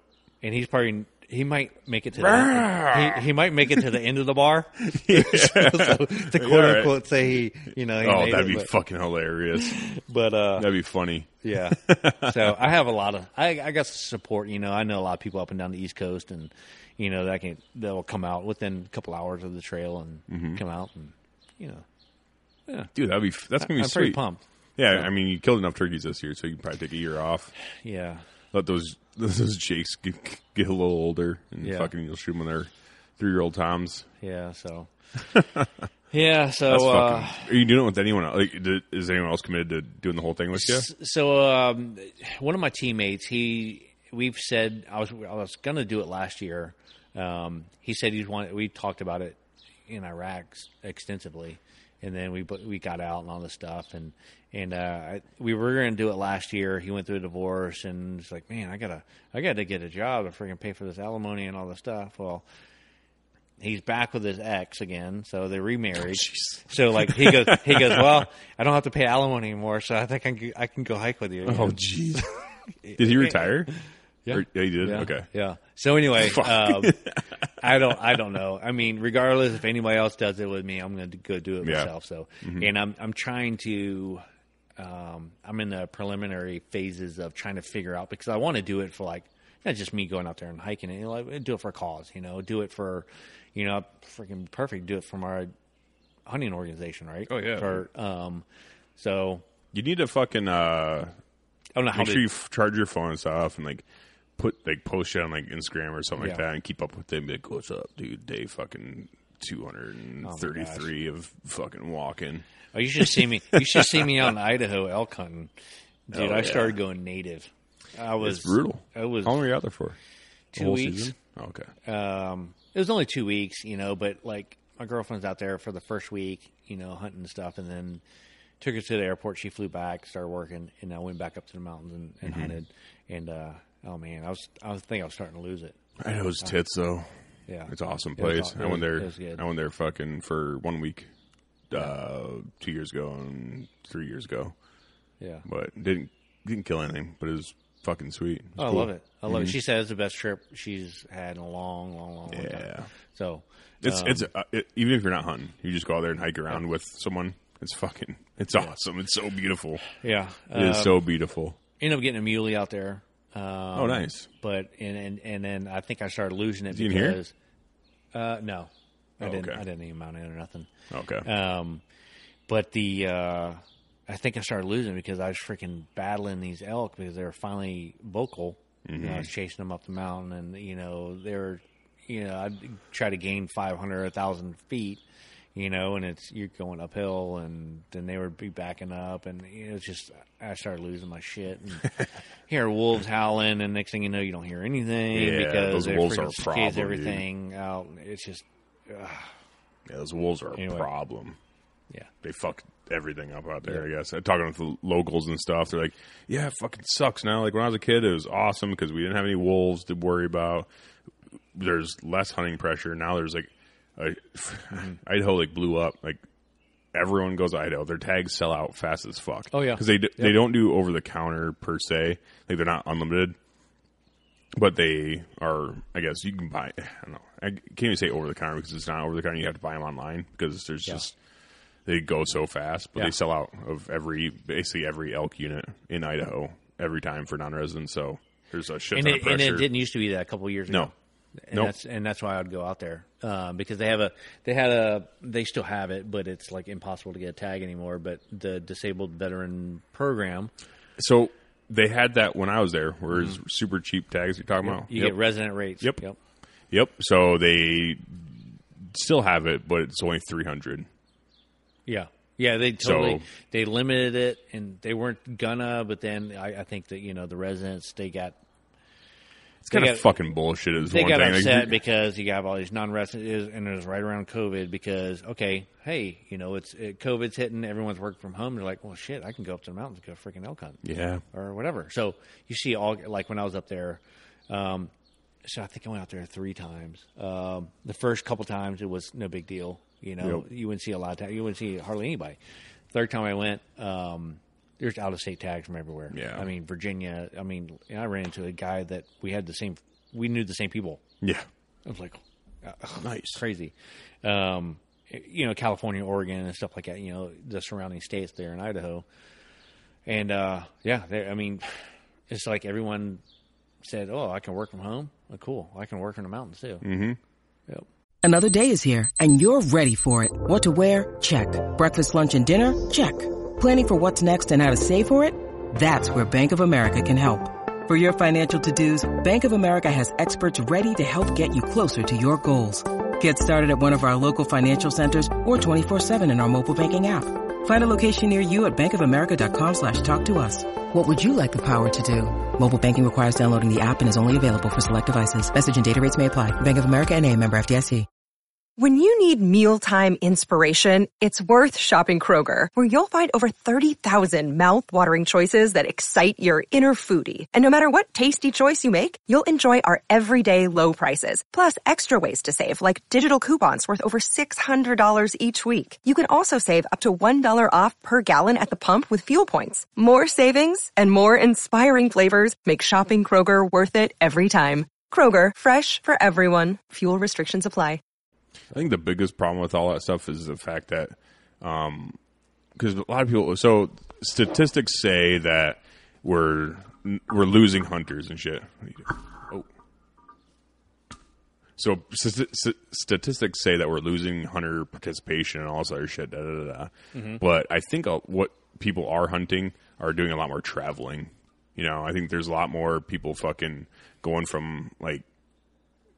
Maybe they live in Montana and they're like, hey, I'm going to go hunt Idaho. I'm going to go hunt fucking Wyoming and all this other shit too. Or and Iowa and the Midwest and the eastern states and everything else. Because there's only so many states that you can hunt elk in. Yeah, they have that freedom of movement now. That whatever corporation, whatever business they work with or work for, that, they allow them to work from home so many days a week. Or, you can take hey, it's not quote-unquote vacation time if I'm actually sending emails and doing work a little bit here and there. Especially those salaried positions. Yeah. So here's a prime example. It's not even hunting related. So when I lived down in Florida, I went down there to see my daughter, and it was spring break, and it was in the middle of winter. Yeah. And I saw all these out-of-state tags. I'm like, what in the hell? Traffic was ridiculous. He was like, oh, everybody, you see, everybody goes down there to vacation for spring break. They're just down there all the time now because they have that freedom of movement and stuff like that to go and do these things, and it affects the, whatever state you're hunting. And so I can only imagine that Colorado is 10 times as worse as well. Oh, for sure, it's got to be. It's just being in those western states It's tough because there's only, like I said, there's only so many places where you can hunt mule deer and you can hunt fucking elk and all this other shit, where it just really centralizes all the pressure into a few states because white-tailed deer are fucking everywhere, So when people are wanting to hunt white-tailed deer, they don't really generally have to go far. And granted, I don't know, hunting out of state's getting more popular for fucking whitetail hunters, but not near the cases when it comes to elk and mule deer and all that other shit because, well, there's only elk and mule deer in so many places, like I said. I think that just really centralizes a lot of stuff. And traveling to hunt is getting really, really, really popular with podcasts like this and fucking hunting shows and all this other shit where, people are wanting to do it and they're like, well, where can I just go to see what it's like and see if I even like it for over the counter or like, not having to put in points, then they end up in places like Colorado and Idaho. And then I think those are the only two states. Colorado is the only state that has true OTC elk tags, I think, left. And I think Idaho might be one of the only states with true OTC mule deer tags. Yeah, yeah. And then you have all these other states, which is great, for conservation, opening up to hunting and stuff like that, hunting elk and stuff. I mean, Kentucky, Missouri's got an elk population now. Yep. So it's awesome. As that elk population gets bigger and bigger, you're going to have more of that problem. Unless it's, I'm sure it's a draw right now, but like if that elk population gets so big, well, who knows where it's going to go? Kentucky's awesome because it's the perfect elk habitat out there. I went there with my, where they have a lot of elk actually. Oh fuck! What is it? Is it Eastern Kentucky? Yeah. So it's Eastern Kentucky. It's all woods and shit and Appalachia, dude. Thick draws. It's fucking Appalachia, man. Yeah. Motherfuckers like just coal mining, dude. They got fucking the blue people of Kentucky. The wonderful whites of West Virginia. You ever seen that? The blue people of Kentucky? Yeah. No. They're actually blue people. What? Like the pigment, their skin pigment or whatever like that. I don't know if it's they're inbred or Smurfs, dude. I don't know. Yeah, freaking don't let Gargamel No over shit. there. It's wild. Oh fuck. But Kentucky's awesome, man, and they actually have a huntable population there, which is badass. But it's hard as fuck to draw, especially as a non-resident. Hard as fuck. And I think, don't quote me on it, might be once in a lifetime, but I'm not sure. But as it goes on, it's going to get better. Yep. And what makes that country so awesome, honestly, is the strip mining. The strip mining was like, oh yeah, environment, it sucks. Strip mining, tearing everything up. But one thing, in order to strip mine those areas, the coal companies and stuff, they had to fucking sign leases where it's like, when we're done strip mining, we will reestablish the habitat and make it better than what it was when we left, you know? That's awesome. So and it's, now that they've been done strip mining for so long, that place is so fucking beautiful. There's so many cuts and draws and ridges and fingers, and just the terrain is so gnarly and crazy, and it's even more crazy to think that it was put there kind of by man. Like, honestly, got to put it there first. But then we cut it up and made it look like trash for a little while. Now it's just beautiful. And it is perfect. It's like perfect elk habitat. And if you were to hunt it, it'd be even better because it's not like the crazy. It's just different. It's all covered in trees and shit. Yeah. So it's super, I don't know, it's just wild. It's a really cool place. It's a really, really cool place. And if that population blows up and gets bigger, it's going to be fucking sick, dude. I want to go there real bad to hunt elk. I haven't tried yet. I think I bought a point last year, actually. In Kentucky? Yeah. Nice. So maybe in like 20, 30 years I'll be able to hunt it, but but no, it's cool. It's a really cool place. And they have fucking nice, like, pretty big whitetails there too. Yeah. Yeah. Velvet whitetails. I think we'll go there this year to try to get one in velvet. When is it open? I can't remember. I think September 1st. Is it? Okay, I figured it had to be in Missouri, September 15th-ish. Okay. 14th, 15th, yep. Because by that time, they're not velvet anymore, generally. Yeah, generally. You might get them fresh out of shed, but the first week of September is like perfect because they're done growing, but they still got a lot of them, like, probably, I don't know, I'd probably say the majority still have full velvet. Mm-hmm. Some, I've seen, like, hunting videos and shit in Kentucky where they're hunting for velvet whitetails, and some are already stripped, but most of them are still in full velvet and just beautiful. And they're done growing, it's gonna be so hotter. Huge. It's gonna be hotter than shit. It's gonna be freaking insects. And, it's like it's probably gonna feel like you're damn bear hunting. You know, you got a damn thermostat. Blow my fucking brains out. Fucking getting back from the army didn't kill me, then fucking the bugs in Kentucky will. You might get West Nile out there, but no shit. Turn blue. I don't know. The guy that came here, a friend came here last weekend. We did some coyote hunting and try to He's from knock. Kentucky? Yep. Okay. He came from Kentucky, and just north of Louisville. And he's got some property out there, so I'm gonna go out there and try to get on some velvet whitetail and stuff like that this year. Hell yeah, yeah. So, that's fucking badass. Is he in eastern or western Kentucky? So what is that? Kind of northern, central, kind of east, western. Yeah. So western Kentucky is more of the ag land type stuff. It's still very still very timbered. It's still a lot more timbered than like here. I think he's about half hour, 45 minutes north of Louisville. So I'd say that's like right. Yeah, that is like kind of right on the cusp. Because when we drove through. Wait, fuck! Did we drive through Louisville? I can't remember anymore. I don't know. I can't. What's another town in Kentucky? Lexington. Where do they do horse races at? Louisville. Okay, Churchill Downs. Maybe we did go to Louisville then. Yeah. Like the Kentucky Derby and all that shit? Okay, maybe it was Louisville I'm thinking of. It doesn't really matter. But that's got to be like right on the cusp, I feel like. Yeah. Of eastern and western, like more central, like you're saying. Yeah, they got some. He's got some good deer around there, so I'm excited to get out there. So this year I didn't do a lot of it. I didn't travel a whole lot to hunt. I just kind of, because I was working on the property and stuff like that, trying to get ready for the vets coming out this year. And but this year I think I'm gonna go to Kentucky. I'm gonna shoot down to Missouri since it's only 6 hours away, and go back home a little bit in Virginia, and then obviously hunt here, and then maybe New York. So I would love to go out west. I have a couple points for Wyoming and stuff like that for muley, elk, and antelope, but I don't know if that's going to happen this year. Yeah. Dude, someday I just want to go on like a whitetail tour. Just travel around for whitetail hunting. Like fucking New York and Kentucky and fucking Oklahoma. You know, I just want to, someday I just want to go on a fucking We should go to New York. Tour, dude. Like, I have a connection. I got a buddy. Dude, I'll fucking go to New York for sure. Let's do it. For sure. They have nice deer in New York, too. Like, highly underrated. You know, and they're not Iowa.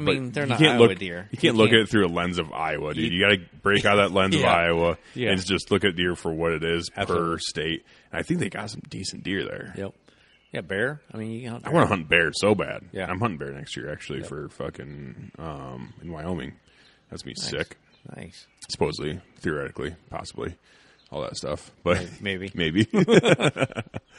But yeah, no, that's me sick. I want to. Yeah, I have. They have huge bears in New York, don't they? Oh yeah, my buddy shot a 500 something pound. I mean, it was a huge bear. Is that over the counter tags for a bear? So I think he got that with a depredation tag. Oh, because the bears. So he's a dairy farmer up there in New York, and he has a huge operation. And so the bears, they don't obviously eat corn, and they just go out there and roll around in it and destroy the crop. So because they're bored and they're bears. Yeah, they're bear.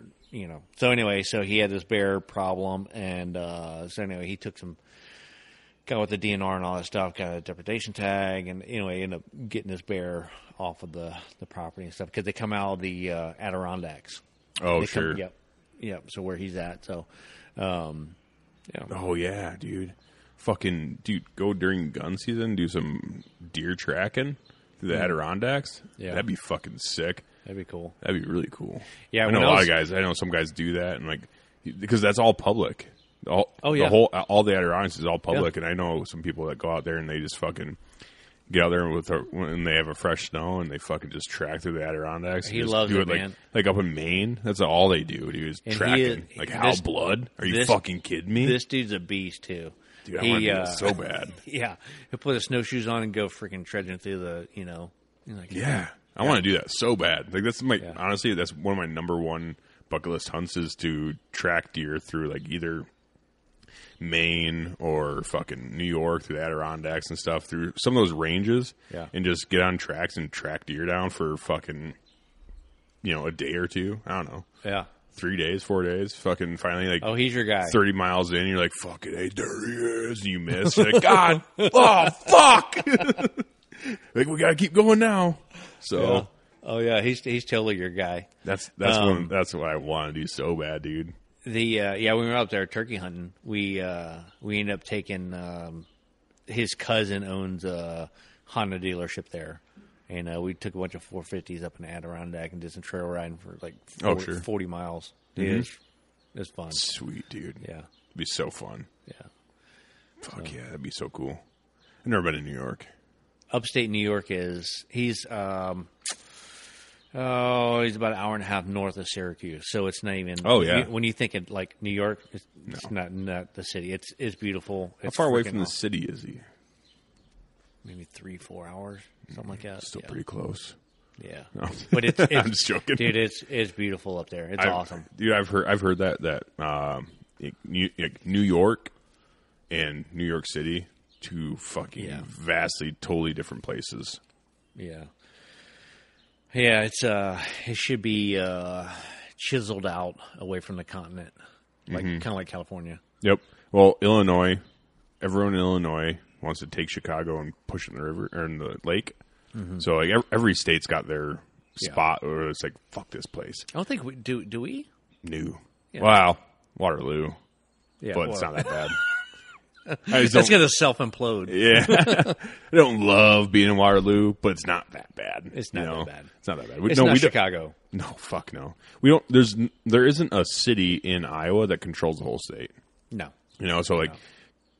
California's got like 4 cities that control the whole state, but they're huge, so that's why it's so fucking nuts. But like Illinois, literally, Chicago controls Illinois. That's where the majority of the population's at. And the city controls New York. Yep, and the city controls New York. Their gun laws and all that stuff. They can't have suppressors. Yep. They can't, When's the last governor of New York come from outside the city? probably for a long ass time.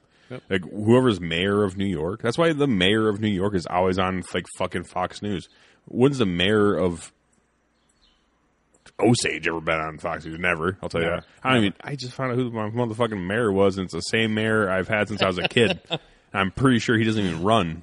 I'm pretty sure there's like, you're still in, buddy. You're in till death. Yeah. You know, you're the king. You're the king here, basically, but he doesn't really do much that I know of. I don't know. Maybe he does do a lot. I just don't know. But like the mayor of New York is always on the news. He's always on the fucking news because and it's not for a good reason. He's going to be tapped in to be the guy to run the fucking state if he does a good job in the city. Yeah. If you do a good job in the city, which is very loaded, good job, whatever. But yeah, the New York City controls New York. Chicago controls Illinois. Fucking what's another one? Portland controls Oregon. Yep. It sucks. Yeah. And a lot of the guys that live outside those cities are just like, man, fuck this fucking cities, dude. They control the rest of the state, and it's just, I don't know. It's not a true feel for what that state wants. Like all of New York is pretty bitching, except for the city. Yeah, you almost wonder, and like people in America that want to get rid of the Electoral College. Kind of crazy. Yeah. Because I feel like maybe some of these states should have an electoral college. Like New York. It'd be a lot more fair to have an electoral college for the state rather than popular vote for governor and all that shit, right? Because I think it's all freaking crazy, man. It's crazy. I'm just sitting here waiting for the next deer hunting season to start and just watching it all burn right now. Mm-hmm. That's all you can do. That's what I'm doing. And drinking a beer. Yeah. That's the best way to do it. Let me switch gears for a second, dude. Uh-huh. So the other day was D-Day. Mm-hmm. So, obviously they start airing Band of Brothers and all this stuff. And, obviously you as a vet too, it's like you start watching this, and you pick up on different things, Oh, yeah. Like the way, what these dudes are doing and all, like, oh man, I could totally relate to that and all this stuff. And I want to, if you guys have, family members, because all these guys are dying. I mean, they're there's greatest not a lot left. There's not a lot left. So if you guys had, grandfathers and stuff like that, or, family members that are, World War II vets and all this stuff, like these dudes had balls of steel. Oh yeah. And like what they did at the age that they did it, and with the little resources and everything that they did it, just farm boys and then just go off to freaking Europe to go fight the war. It's just, dude, it's incredible. Dude, yeah. It's like, holy shit. Surviving off of a canteen on your hip. Oh, dude. For water. Yeah. Come like on. looking at the Battle of the Bulge and stuff, and, when they're in the freaking. Come on, my God. They're out there freezing their ass off. Losing feet. Still fighting. Oh, my God. And they're just kind of joking. They're sitting in a foxhole, and they're kind of joking and shit, like what we would do. Yeah. And, dude, it's just like. And like maybe like not the average civilian will get it. Like, oh, cool. It's it's Hollywood. They put a little twist on it and stuff. But like, yes. then you see, like, I like the way the Band of Brothers does it. Is you have the personal interviews. Yep. With Dick Winters and stuff like that. Dude. Those guys, and like they're talking firsthand of like how it was. They're like, yeah, we got an extra freaking $10 a month for jumping out of a plane or whatever, whatever. Sign me up. You want to be airborne? Like, no. Yeah. Like, you get $10 more bucks a month. Hell Sign me the fuck up, dude. Yeah. Hell yeah. But Jump pay. Let's go. Back then, it was the shit. Dude, $10 a month was a lot of money back then. Absolutely. But like even what these guys had to do, man, I'm just in awe. Like still to this day, I'm just like, God. Dude, being a paratrooper on fucking D-Day? Are you kidding me? Or even back when the 101st was still airborne, actually? Yeah, when they are you fucking serious? In its infancy, dude. I don't even know if this chute's going to deploy. I don't even know if this plane's going to fucking make it. And you're like, so you get on a plane that you don't even have full confidence that's going to make it to the fucking drop zone. You make it to the drop zone somehow through getting rattled by fucking aerial shells and all this other shit. And then they're like, now jump. And you're like, oh fuck. Yeah. I don't even know if this parachute's going to deploy. And it might not. But fuck it. Here we go. You jump, and then you're like, okay, it deployed. Nice. Like, now you get on the ground, and it's like you're surrounded. You're completely surrounded. Yeah. You're behind enemy lines, completely surrounded by the enemy. and you don't even know where your fucking buddy's at because you just jump out willy-nilly. Don't even know where the fuck you're really going. Yeah. That's crazy. You don't have, obviously, you don't have the technology and all this shit that we have today, and obviously we're fortunate to live in a time where we have a lot of assets and a lot of stuff out there. But like these guys, just looking back, is like, oh my god, dude! It just, dude, it's like, wow. Mm-hmm. It's incredible. Anybody lived through any of that? It's wild. It's amazing what So right now, like in today's day and age, a lot of people are really confused about what gender they are. Even so, then once we get that figured out, like back then, they didn't have time to be like sit around and be like, "Am I even a man? I don't fucking know what a man is. Like maybe I'm a chick. Maybe I want to fucking tuck my dick and be a chick. I don't know."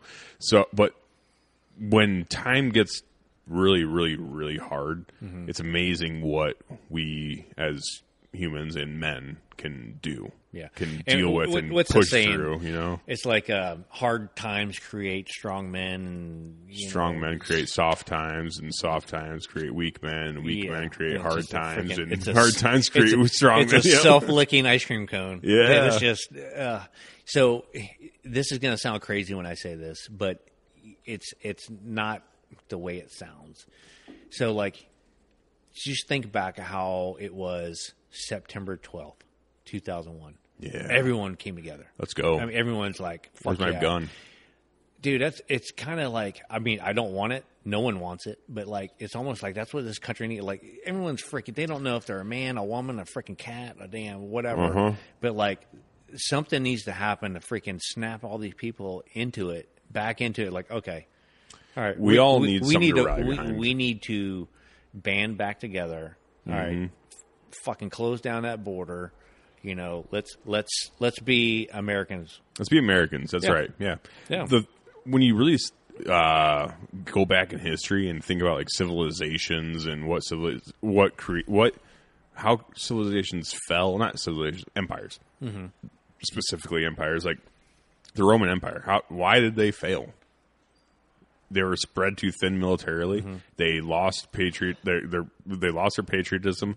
The emperors in charge basically thought they were above the law and above everyone else. Like they became their own lords.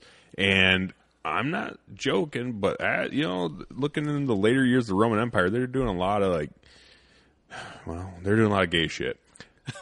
I'm not saying that is the reason why the Roman Empire fell. They were drinking Bud Light then? Yeah, Bud wine. I think they called it actually. So, but when civilizations get so powerful and so strong, and they were created by these hard motherfuckers, and they're just trying to survive, dude. Like when the Roman Empire first started, it wasn't the Roman Empire; they were just Romans and just doing their thing. They're just trying to fucking survive. Then they figured out how to survive. Then they started to thrive. Then they built fucking walls. And then they're like, hey, we're pretty strong. We can keep doing this. And they expanded a little bit for territory and resources. They expanded a little bit more. Next thing you know, you have the Roman fucking Empire. And it's the most powerful military, the most powerful civilization the world has ever seen at the time. And it just got too easy because they're like, especially in the heart of the Roman Empire, they're just like, hey, we're insulated from all this shit. We don't have to see anything hard. You get on the outskirts of the Roman Empire, they're fighting still. They're fighting all these fucking the Germanic tribes trying to get in there and take their land back and all this other shit, right? So they're on the outskirts, they're still fighting, but inside the city, inside the heart of the Roman Empire, they didn't give a fuck. Like they're just like, hey, you know what? Life's easy. We're the strongest empire. Nothing can ever break us down. And eventually did because they lost that edge. The ones that were in charge lost that edge. And life was so easy for them that they got to experiment outside of the purview of survival and what you're naturally supposed to do. And what happens when you go outside of what you're naturally supposed to do, then shit starts to crumble. Yeah, it's just the way it is. It's the way every civilization, every major civilization empire has ever been. It's like this. Not here in rural America. We still make men. We still get our kids out there doing chores, freaking, taking care of livestock, picking rocks out of fields, freaking doing work, right? Yeah. Because that's what you expect of your kids around here, right? But like, in the most part, I feel that this country doesn't make men anymore. They're so fucking confused on what they are, and like everyone gets a free pass, everyone gets a participation trophy, and all this stuff, and it's just you don't have to struggle. Yeah, in rural Iowa, you still have to struggle because guess what, motherfucker? What happens every December? It snows like a motherfucker. Yeah, right. So you still have to have some sort of it sucks for a little bit, but especially in places like California, there's no suck. It's beautiful all the time. It's nice all the time. And there's government handouts left and right, so that no one has to really work for it. No one has to do this.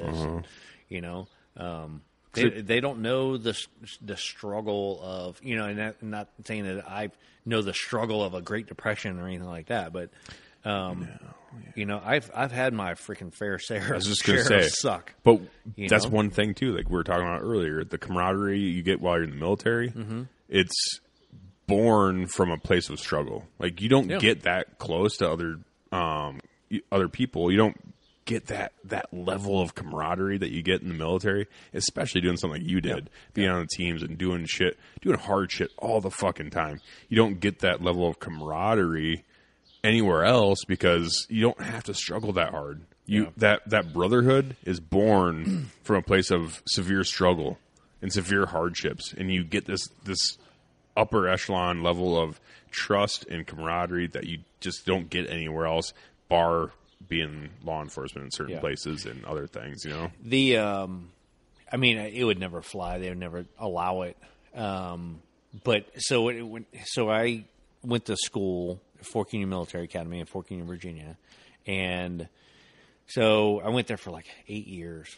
Like my brother went there, my dad went there before him, and so I was destined to go there. It was like a boarding school, but like we lived in the same town, so like we would go home every night. We were quote unquote day students. So anyway, so you weren't boarded there. I wasn't boarded there. I lived right there, and but I wore a uniform and there was structure, and there was it was kind of like it wasn't a military preparatory school or anything like that. So it was just that had that military background. You wore a uniform. We did like drill and ceremony stuff like a couple days a week, and then we did parades at the end of the year for the family and stuff like that. When you wore like uniform, you're talking about like cadet uniforms? Like, cadet uniform. Okay. Yep. Kind of like West Point kind of stuff. Right. Yep.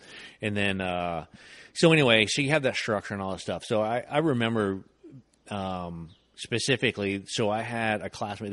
There was guys from all over the country and all over the world. So one of my friends was from Greece. So he didn't show up one year. So he was there for like 3-4 years, or 2 years, and then he didn't show up one year, and he showed up the following year. I was like, dude, where you been? He goes, I was in the Army. I was in the Army for a year. Once they reached a certain age, they had to be in the Army for a year. They had to had to do an aid a year. And I feel like, you learn a lot about yourself. You grow up. You learn that suck and that struggle and all that stuff. Yeah. I don't know, man. Dude, I feel like if you're not going to go and do a trade and go do something, like the military is like the best thing for you. Yeah, for sure. I think that, if the country did do that, you have to serve a year. Serve your time in the military. It's not going to. They're not going to freaking kill you like on purpose, right? But right. I think it would do this country a hell of a lot of good. I'm back and forth on that. Yeah. I don't think it should be mandatory service just because it's America and we're free, right? Yep. But I do think it's a good thing for a lot of people. Absolutely. For a lot of people, like for me, is a good thing. I tell my daughter all the time because when she was younger, she said that she wanted to be. She's like, I want to join the Army to be like you, kind of thing. I'm like, no, you don't need to join the Army because I joined the Army, so I did it so you don't have to, kind of thing. Yep. I get that. I get pass that sentiment on to my daughter, but it's also because she's my daughter. If I had a son, it'd be completely fucking different. That's where, exactly. Like that's where I guess I'm more of a traditional man or sexist man or whatever you want to call it. You're protective too. Yeah, I don't want my baby girl going in the fucking Army.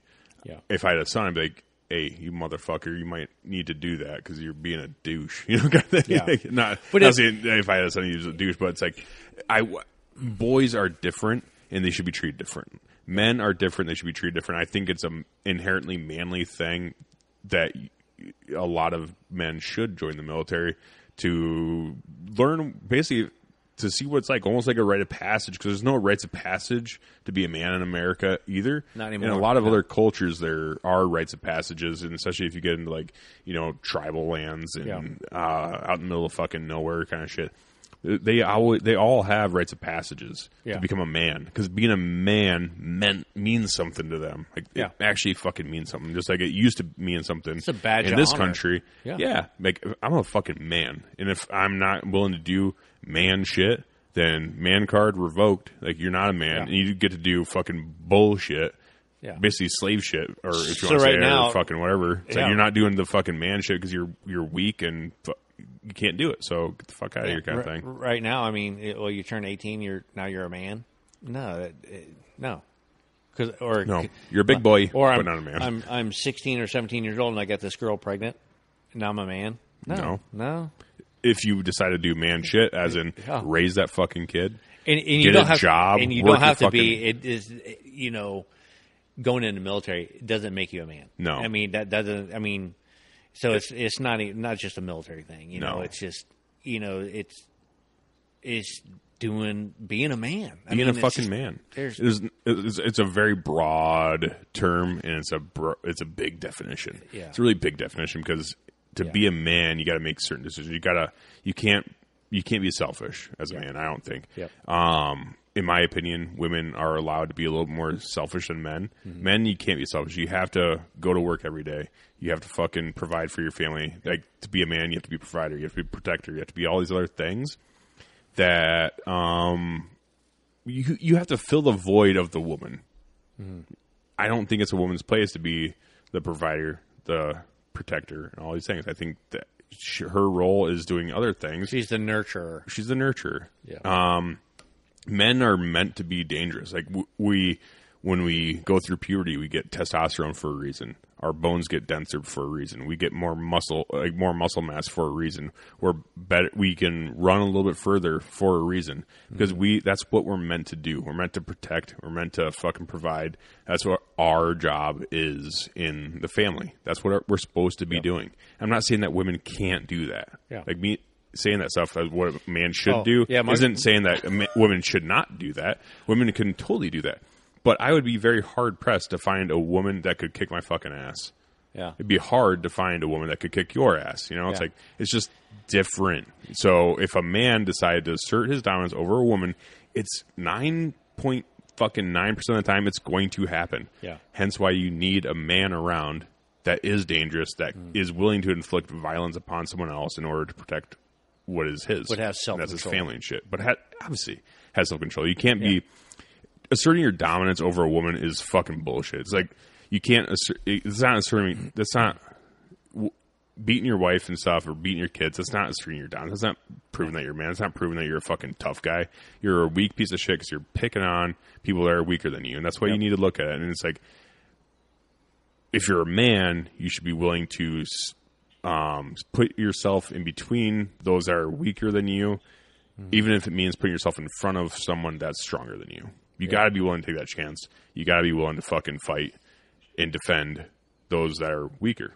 Because there are men out there that are way too aggressive, and they're going to fucking rape and pillage. Yep. But there needs to be a lot of men out there that are willing to take on those that want to rape and pillage and fucking put them back in their place too. Whether that means, you know, fighting, you know, shooting a gun and learn how to defend yourself lethally like that. Or taking fucking martial arts, or learn something to make yourself a little bit more dangerous, but knowing that you can control yourself and not do that to people that don't deserve it. You have the ability. That's everything. That's everything. Yep. Like when I look at certain people in the bar, I'm looking at them. It's like, yeah, I could fucking take him. I could take him. He might give me a run for my money. I really hope he's nice. You know what I mean? There's certain guys, there's certain people that I'm looking around like I'm gauging. Like I'm putting myself in like mental wars with these people just in case. I never know what the fuck is going to happen.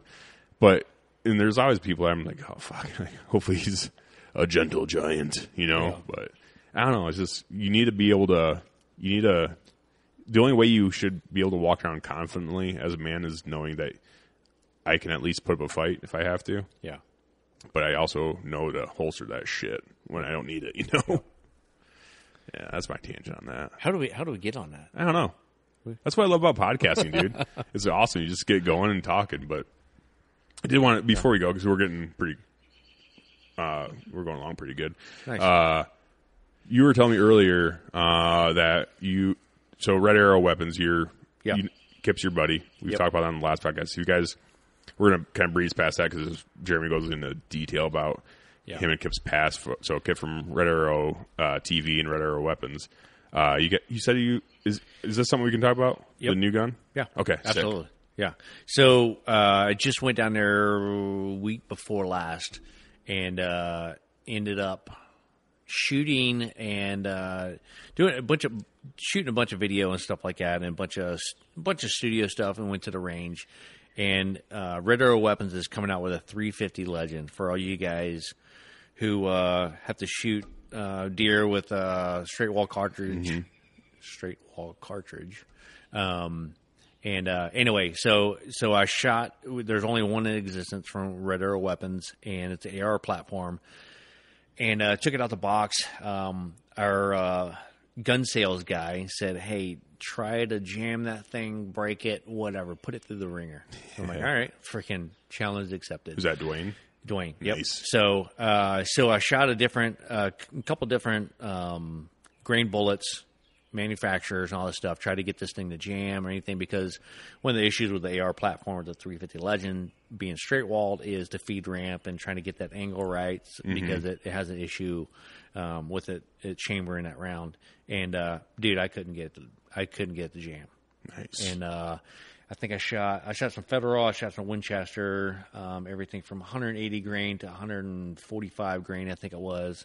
And so I threw a Leopold 1x6 scope on there, just to have something on there to aim with, and at 100 yards.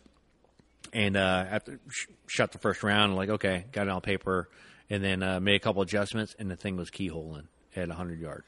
I mean, like no other, I'm not on a bench, I'm not on a rest or anything. I'm just up on my elbows.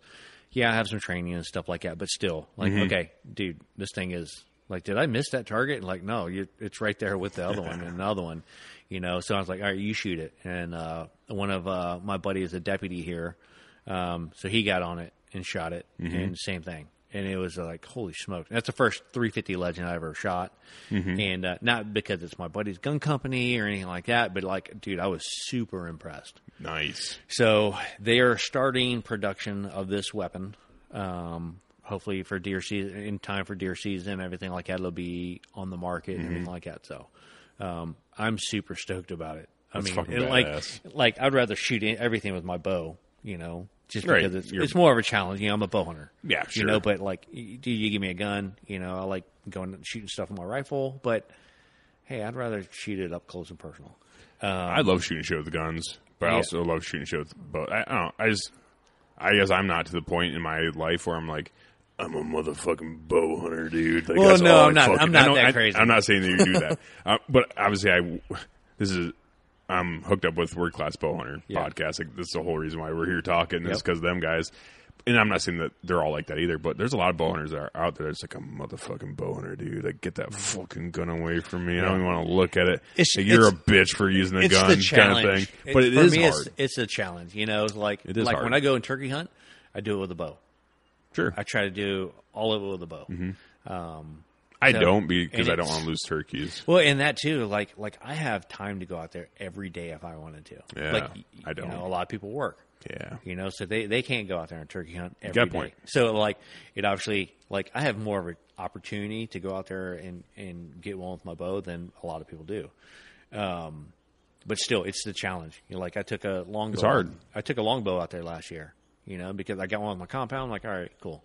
Now what can all right, let's all right. I don't know if spears are legal here in Iowa. But, not yet, but maybe. But you know what I'm saying? It's if it's I'm up for the challenge. Yeah. Yep.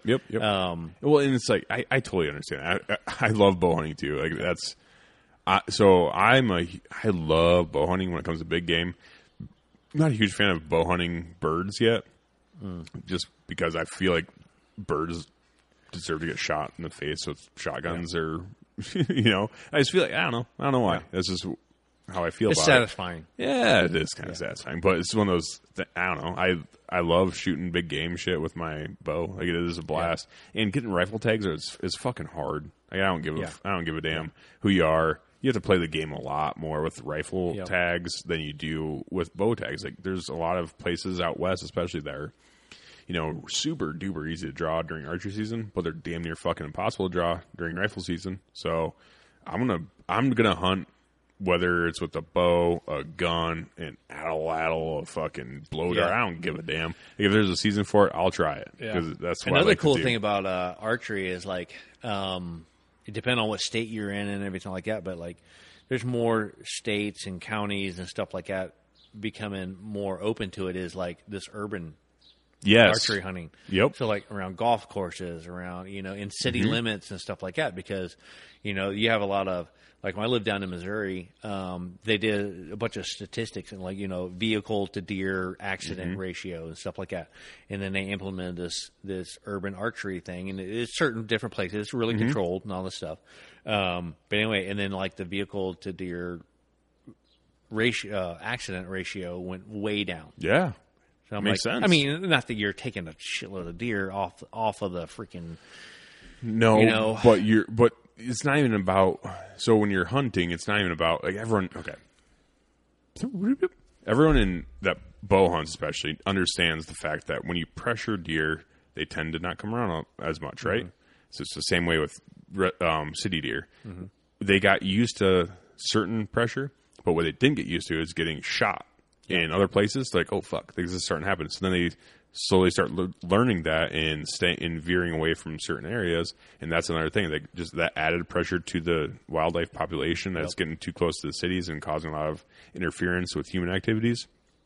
It's not even about the numbers taking, you take it. Yeah, it's just about the added pressure to the deer herd to be like, hey, maybe we should stay back and stay out of this area a little bit more. But it's cool because it's another opportunity to get a tag. Yeah. It's another opportunity to put food on the table. It's another opportunity to take a kid out hunting. It's another opportunity to get people from the city to hunt and appreciate it and understand what the fuck we're talking about in rural areas. Absolutely. They think a lot of hunters is a big bad boogeyman who's killing all these deer and these beautiful deer that are in my backyard. Yeah. But like, oh, you remember that on my bird feeder? And hey, remember that $2,000 you paid for that freaking that car damage last month? Yeah, that's pretty fun, wasn't it? Yeah, that's cool. Yeah, or you could take a fucking I don't know. How much does a single arrow cost? $5? I don't know, something like and that. Another $5 for it. You could take this $15 pointy thing and shove it through the lungs, and you wouldn't have to worry about the $2,500 in car damage. So anyway, urban areas too. Going back to Red Arrow weapons, so they're you can't shoot those. Yeah, here. we totally went way off. Yeah, what the fuck? So they're excited to be bringing out with a new caliber, coming out with a new caliber, and then also they just got approved through the legal systems and all that stuff. So now they are 100% their own weapons manufacturer and everything like that. So, they weren't before? No. So they had Diamondback Firearms down in Cocoa Beach, Florida.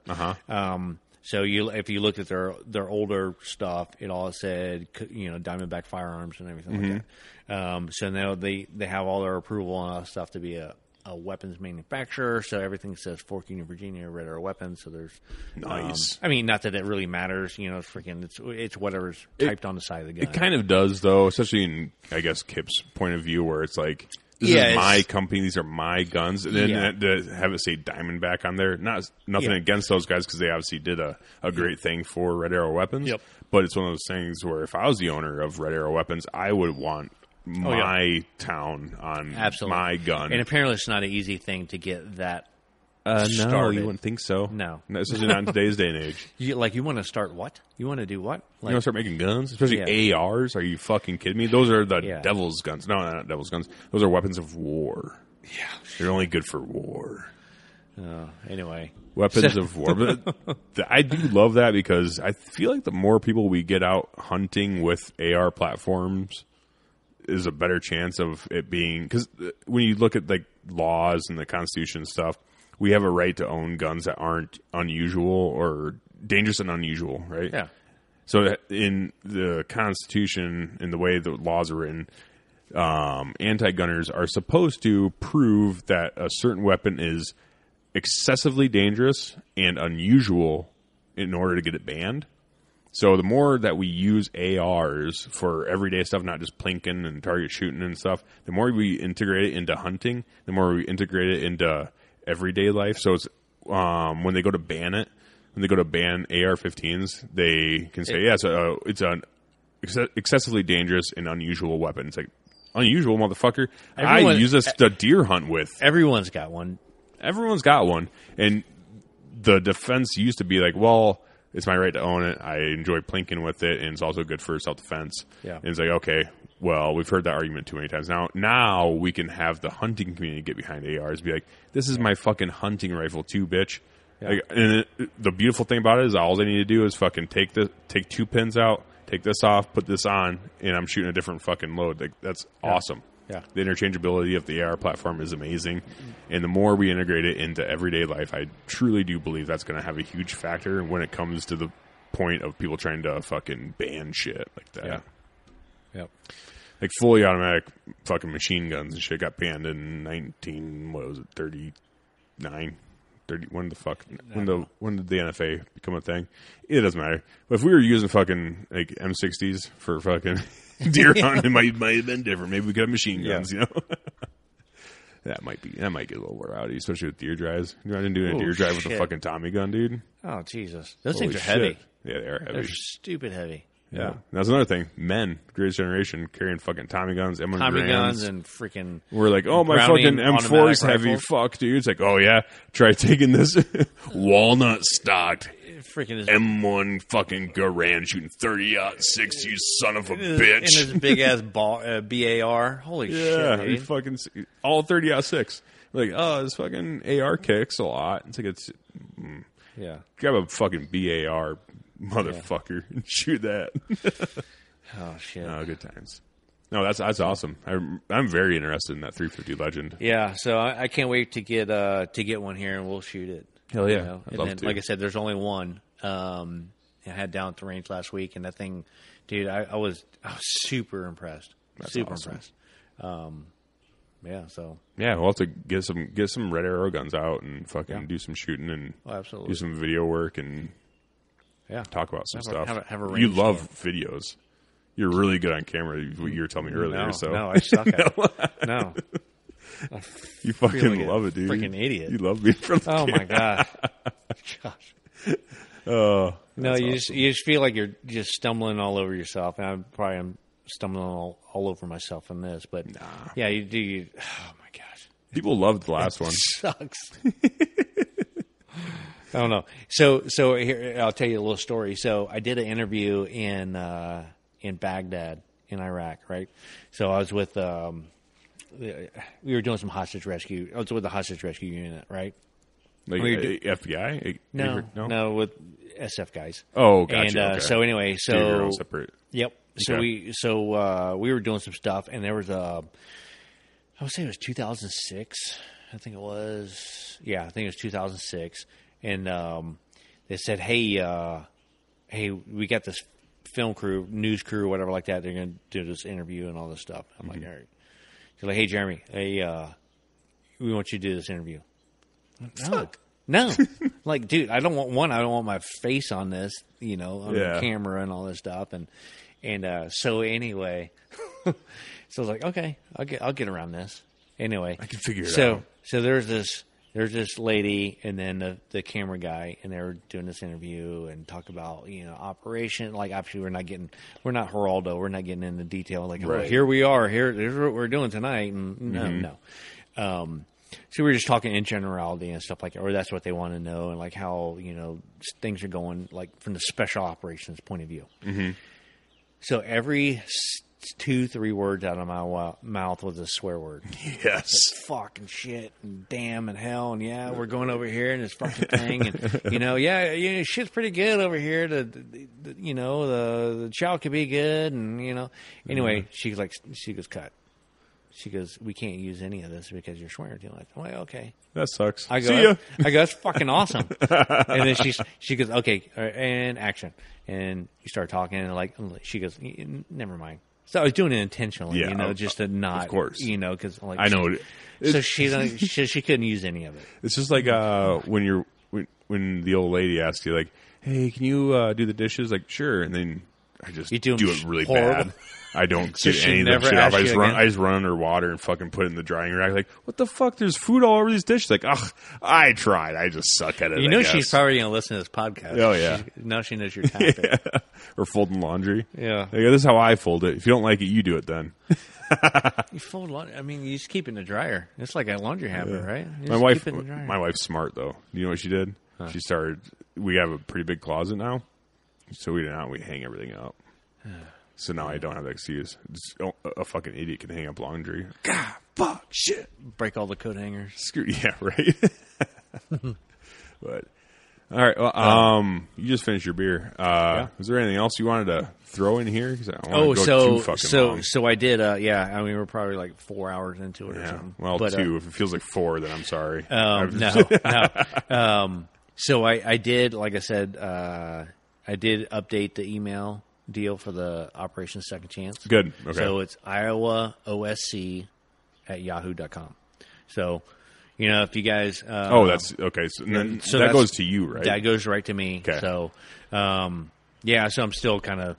Obviously looking for donations, things like that, trying to get ready for these guys. I got 5 guys coming up this year to bow hunt with, and 1 guy actually being a triple amputee. Oh, shit. Yeah. So what does he have left? So he's got 1 arm left. Okay. So you're talking about resilient and dude, I think I have a bad day sometimes. This dude's he's missing 3 limbs. Yeah. So but I have a couple buddies that are triple amputees and stuff like that, and I just look at these guys and I'm amazed. I'm like, because if it was me, maybe I'm a pussy or something, but I'm like, dude, how are you doing it, man? But these guys are on the top of the world. The tenacity those motherfuckers have to have. Yeah. So not just that, but they say, you know what? It could be a lot worse. I'm missing limbs, but I could have been dead. Yep. I'm not able to go to my kid's graduation. Do this and do. So it's like the guy who tried to commit suicide and he didn't succeed, and now he's like, oh shit. Things could have been a lot worse. They could have been, yeah. Yeah. So one of the guys that I'm bringing up is triple amputee. So he basically, and he's bow hunting. So he holds his bow with his. Wait. He's vertical bow hunting. Yeah. He can climb a stand. He climbs a stand.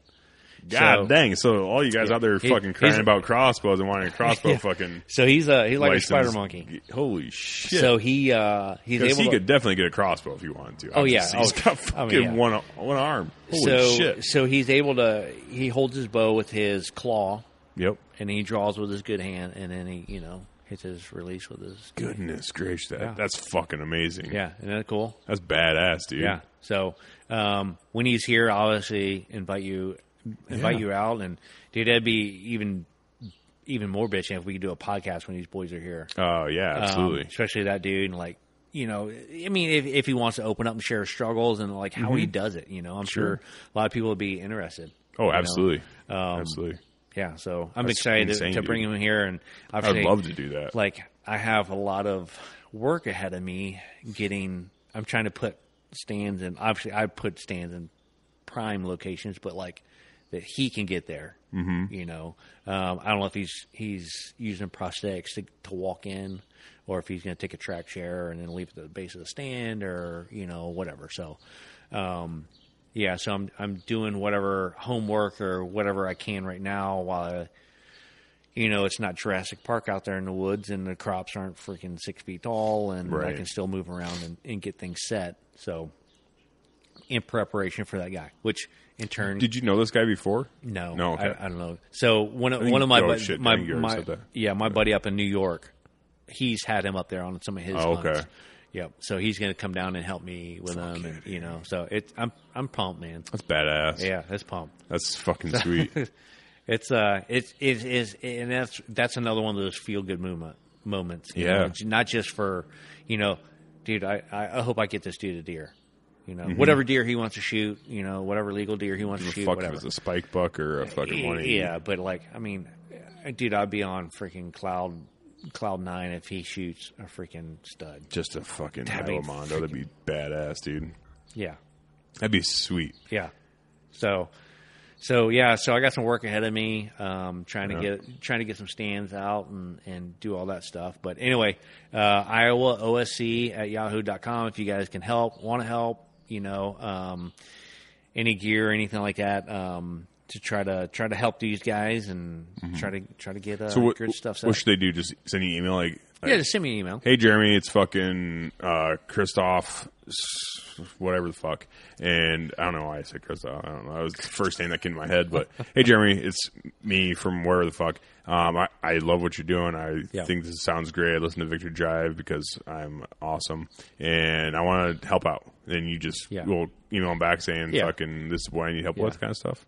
Yeah. So most of the support that I like, local support and stuff, I have some local support. Like I meet guys all the time. Like at least once a week or so. I meet new landowners that are able to give me some land and stuff like that. So,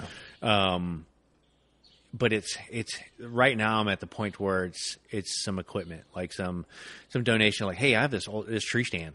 It's in good shape, but you could if you want to use it for the guys, it's yours or something like that, or even gear. So I have I hope it works itself out. But anyway, up there in New York, there's a Matthews dealer up there, so he's got a good connection with Matthews. He's been doing it for like a very, very, very, very long time. Yeah. And so he's going to reach out to Matthews and get some donations and stuff for bows from Matthews, Mission, whatever like that, and more adjustable bows. So a guy comes with a bow, it's freaking 10 years old.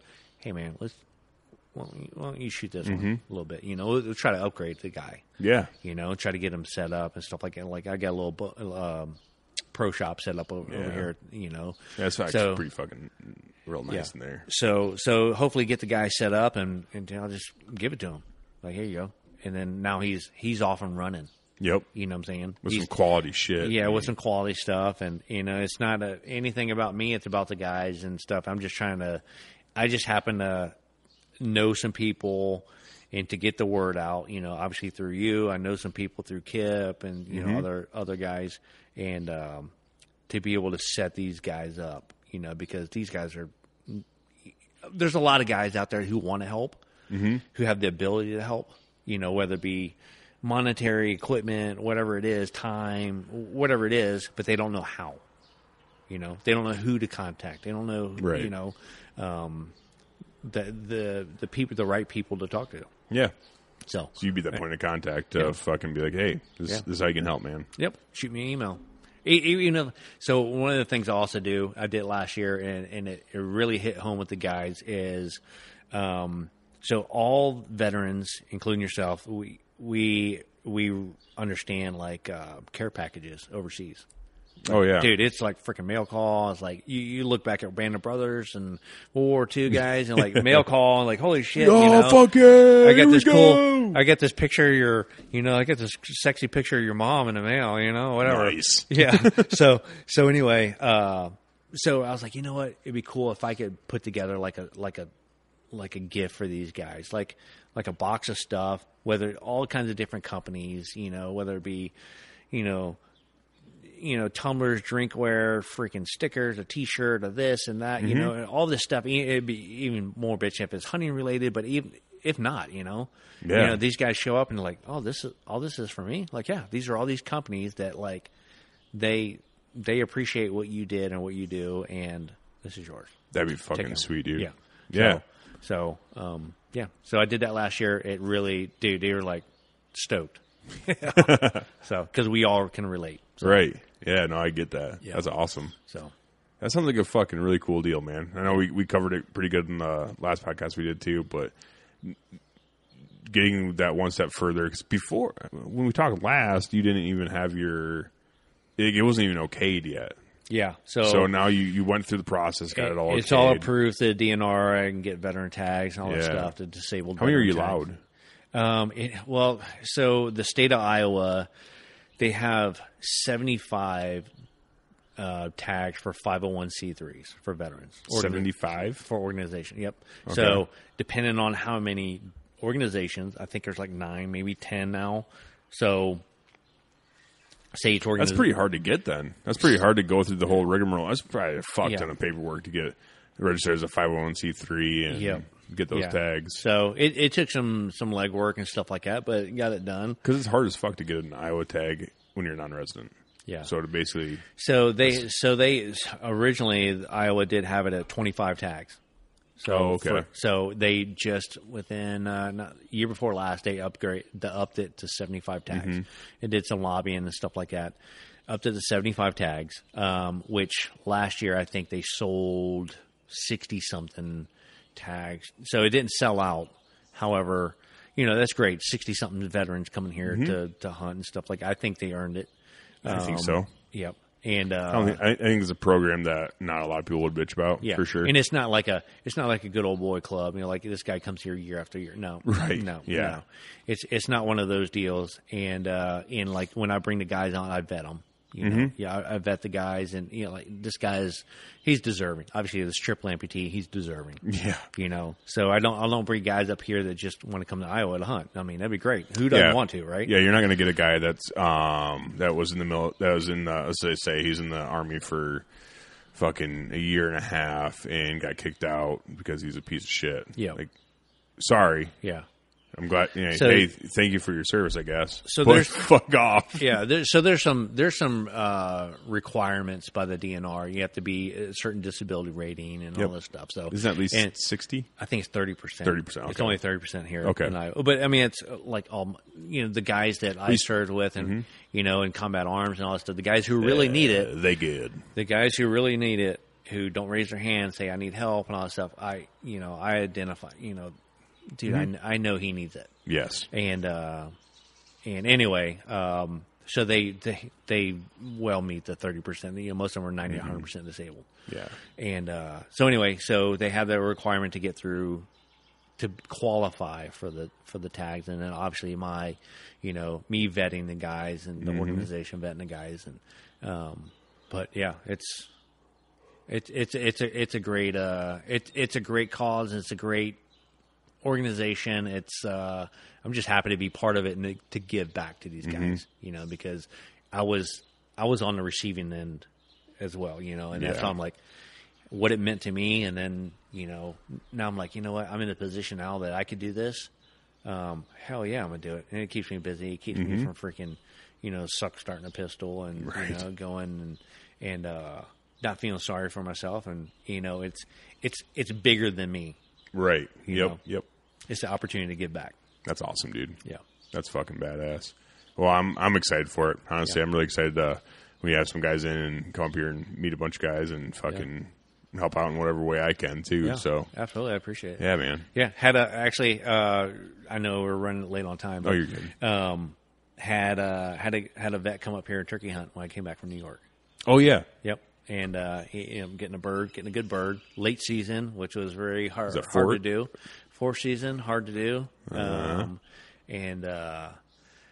we ended up, these birds kept skirting us and just kind of doing their own thing and not coming in decoys or calls or anything. And saw a lot of birds and said, you know what, dude, let's go out there with no decoys. Let's put some no decoys out there and just call a little bit, and get them curious and maybe they'll come closer. And I don't know. A lot of people might think it's unethical or whatever like that, but so it was. My buddy was archery hunting, and he ended up getting this bird. And if you're confident in your equipment and you're confident in your ability and you know how to shoot your bow and your equipment, whether it be a rifle, a bow, or whatever like that, and you can make a clean, ethical kill, freaking, there's nothing wrong with it. So he ended up getting his bird at 60 yards. Holy shit. With his bow. Yep. Damn. The bird ran 15 yards and piled up. Yeah. Yep. So there's a lot of people on the internet that like to poo-poo on other people for taking what they perceive to be unethical shots. And a lot of it has to deal with range and distance and all that stuff too, right? But just because it's unethical for you to take a shot that far doesn't mean it's unethical for everybody. And I do understand. I'm not fucking stupid. I do. Well, I'm kind of dumb, but I'm not stupid. I understand that it's a wild animal, and it can, if it takes 2 steps, then it could severely alter what the fuck is going on. 2 steps at 20 I get that. yards. Yeah, sure. But I get there's a greater chance at 60. I understand that. Sure, I do. I do get it. But the guy that's willing, that is confident enough to take a shot at 60 yards on a turkey, and in his mind truly believes that he can make an ethical shot and is super confident in that shot. Because me personally, I don't ever take a shot unless I am 100% confident. I'm not saying I'm going to hit it 100% of the time, but at the time, I am 100% confident that I am going to make that shot. If he can pull back and do that at 60 yards on a turkey, then he probably understands animal behavior and everything else to know that it's not alert, and it is more than likely 9 times out of 10 going to stand right there and take it. So I practice at 70. Yeah. So when it comes to that 20, 30 yard, 40 yard shot, it's chip shot. Yeah, nothing for sure. Yeah. So I shot one last year at 72 yards. Smoked it. Fuck. Just smoked it. Yeah. Yep. Done. See you. But that's where you're confident in your equipment, your ability, and all that stuff. Obviously, if you're not confident past 25, 30 yards and stuff like that, don't take the shot. Don't wound the animal. Don't take that risk. Yeah. But don't be dumb. Yep. But just know your limits, and if your limits is, if you set your limits at 20 yards, then don't go past 20 yards. If you set your limit at 60 yards, then don't go past 60 yards. Yeah. But I have no right as a person or a hunter to say poo-poo on you for shooting a turkey at 60 yards because I can't do it. Yeah. So this past year, deer hunting with my girlfriend, some deer came in like 35 yards, and I'm like, freaking shoot it. I'm like, and she's like, I was like, whispering her the range and stuff like that, 35, 34, 35, and she's like, no. She's a little out of her comfort zone, but she understands that. And, like, dude, I don't bag on her. Fucking A, let's go. That's great. Good. That's good self-control. She called herself back and said, okay, I'm gonna wait. Didn't come in, but at least she didn't freaking wound it. Right. So. Yeah. Nope, that's fucking badass. So so he had a good time, a successful hunt. And, he was an Operation Second Chance guy too, right? Yep. Okay. He was my very first client. Yeah. So I'm no longer a virgin. Hey, so. Nice. You guys had sex. Yeah. No. Gross. Gay. So he was he was the first guy I had up here under the umbrella of Operation Second Chance, and super successful. He's an Air Force veteran, Air Force special operations guy, and was able to send him home as a happy camper, and so. That wasn't the Kentucky guy, right? No, that was he came up for predator hunting. Yeah, that's right. So he came up from Missouri. Yep, Missouri. Yep. That's fucking awesome, dude. Yeah. Well, I don't know if you want to put his name on there, but whoever you are, if you're listening, probably not listening. David, if you're probably not listening, congratulations, anyways. Yeah. All right. And if you talk to him, tell him I said congrats. That's badass, dude. Absolutely. And hell of a shot. Holy fuck. Yeah. That's 60 awesome. yards. Yeah, he was pumped. I was pumped. I was like, a lot of pressure off of me. I'm like, oh, good. Because the week was winding down. And I was like, oh, man, the fourth season is a little rough. I mean, this year, turkey season anyway was rough. Yeah. After that first season, it kind of went downhill quick. Yeah. Fourth season this year was actually pretty decent in my experience. But is solely because the weather wasn't even nice. But it was nicer than what it has been. It wasn't snowing. It wasn't snowing, being dumb. At least the sun came out for a while. That was pretty sick. Yeah. But that's fucking. Yep. So I'm looking forward to fall and bringing up 5 guys to do some deer hunting, and Is that about what you're going to be running? Is it 5 guys a year? 5 guys is a lot of guys. It's a lot of guys. So I want to bring it to about 3 to 4 guys. I'm bringing a 5th guy, a buddy of mine, to help with my other guy, the trip lamp guy. Yeah. Just it doesn't hurt to have another hand on deck, to help out, especially when you have a severely injured guy like that. Sure. So, So, we'll see. So this year it's going to be 5 guys if everybody's able to make it, and then Nice. So that's awesome, man. Yeah. So fucking check out Operation Second Chance. You said IowaOSC@yahoo.com? Correct. Okay. Fucking, if you guys have any questions, contact Jeremy on there. It's sounds like a really awesome program. We'll definitely I mean, we live, like I said, we live pretty close together, so we'll definitely. won't be the last time we I'm talk surprised about we're not this. drinking more beer together. I know, right? Well, it was a weekday, and Yeah.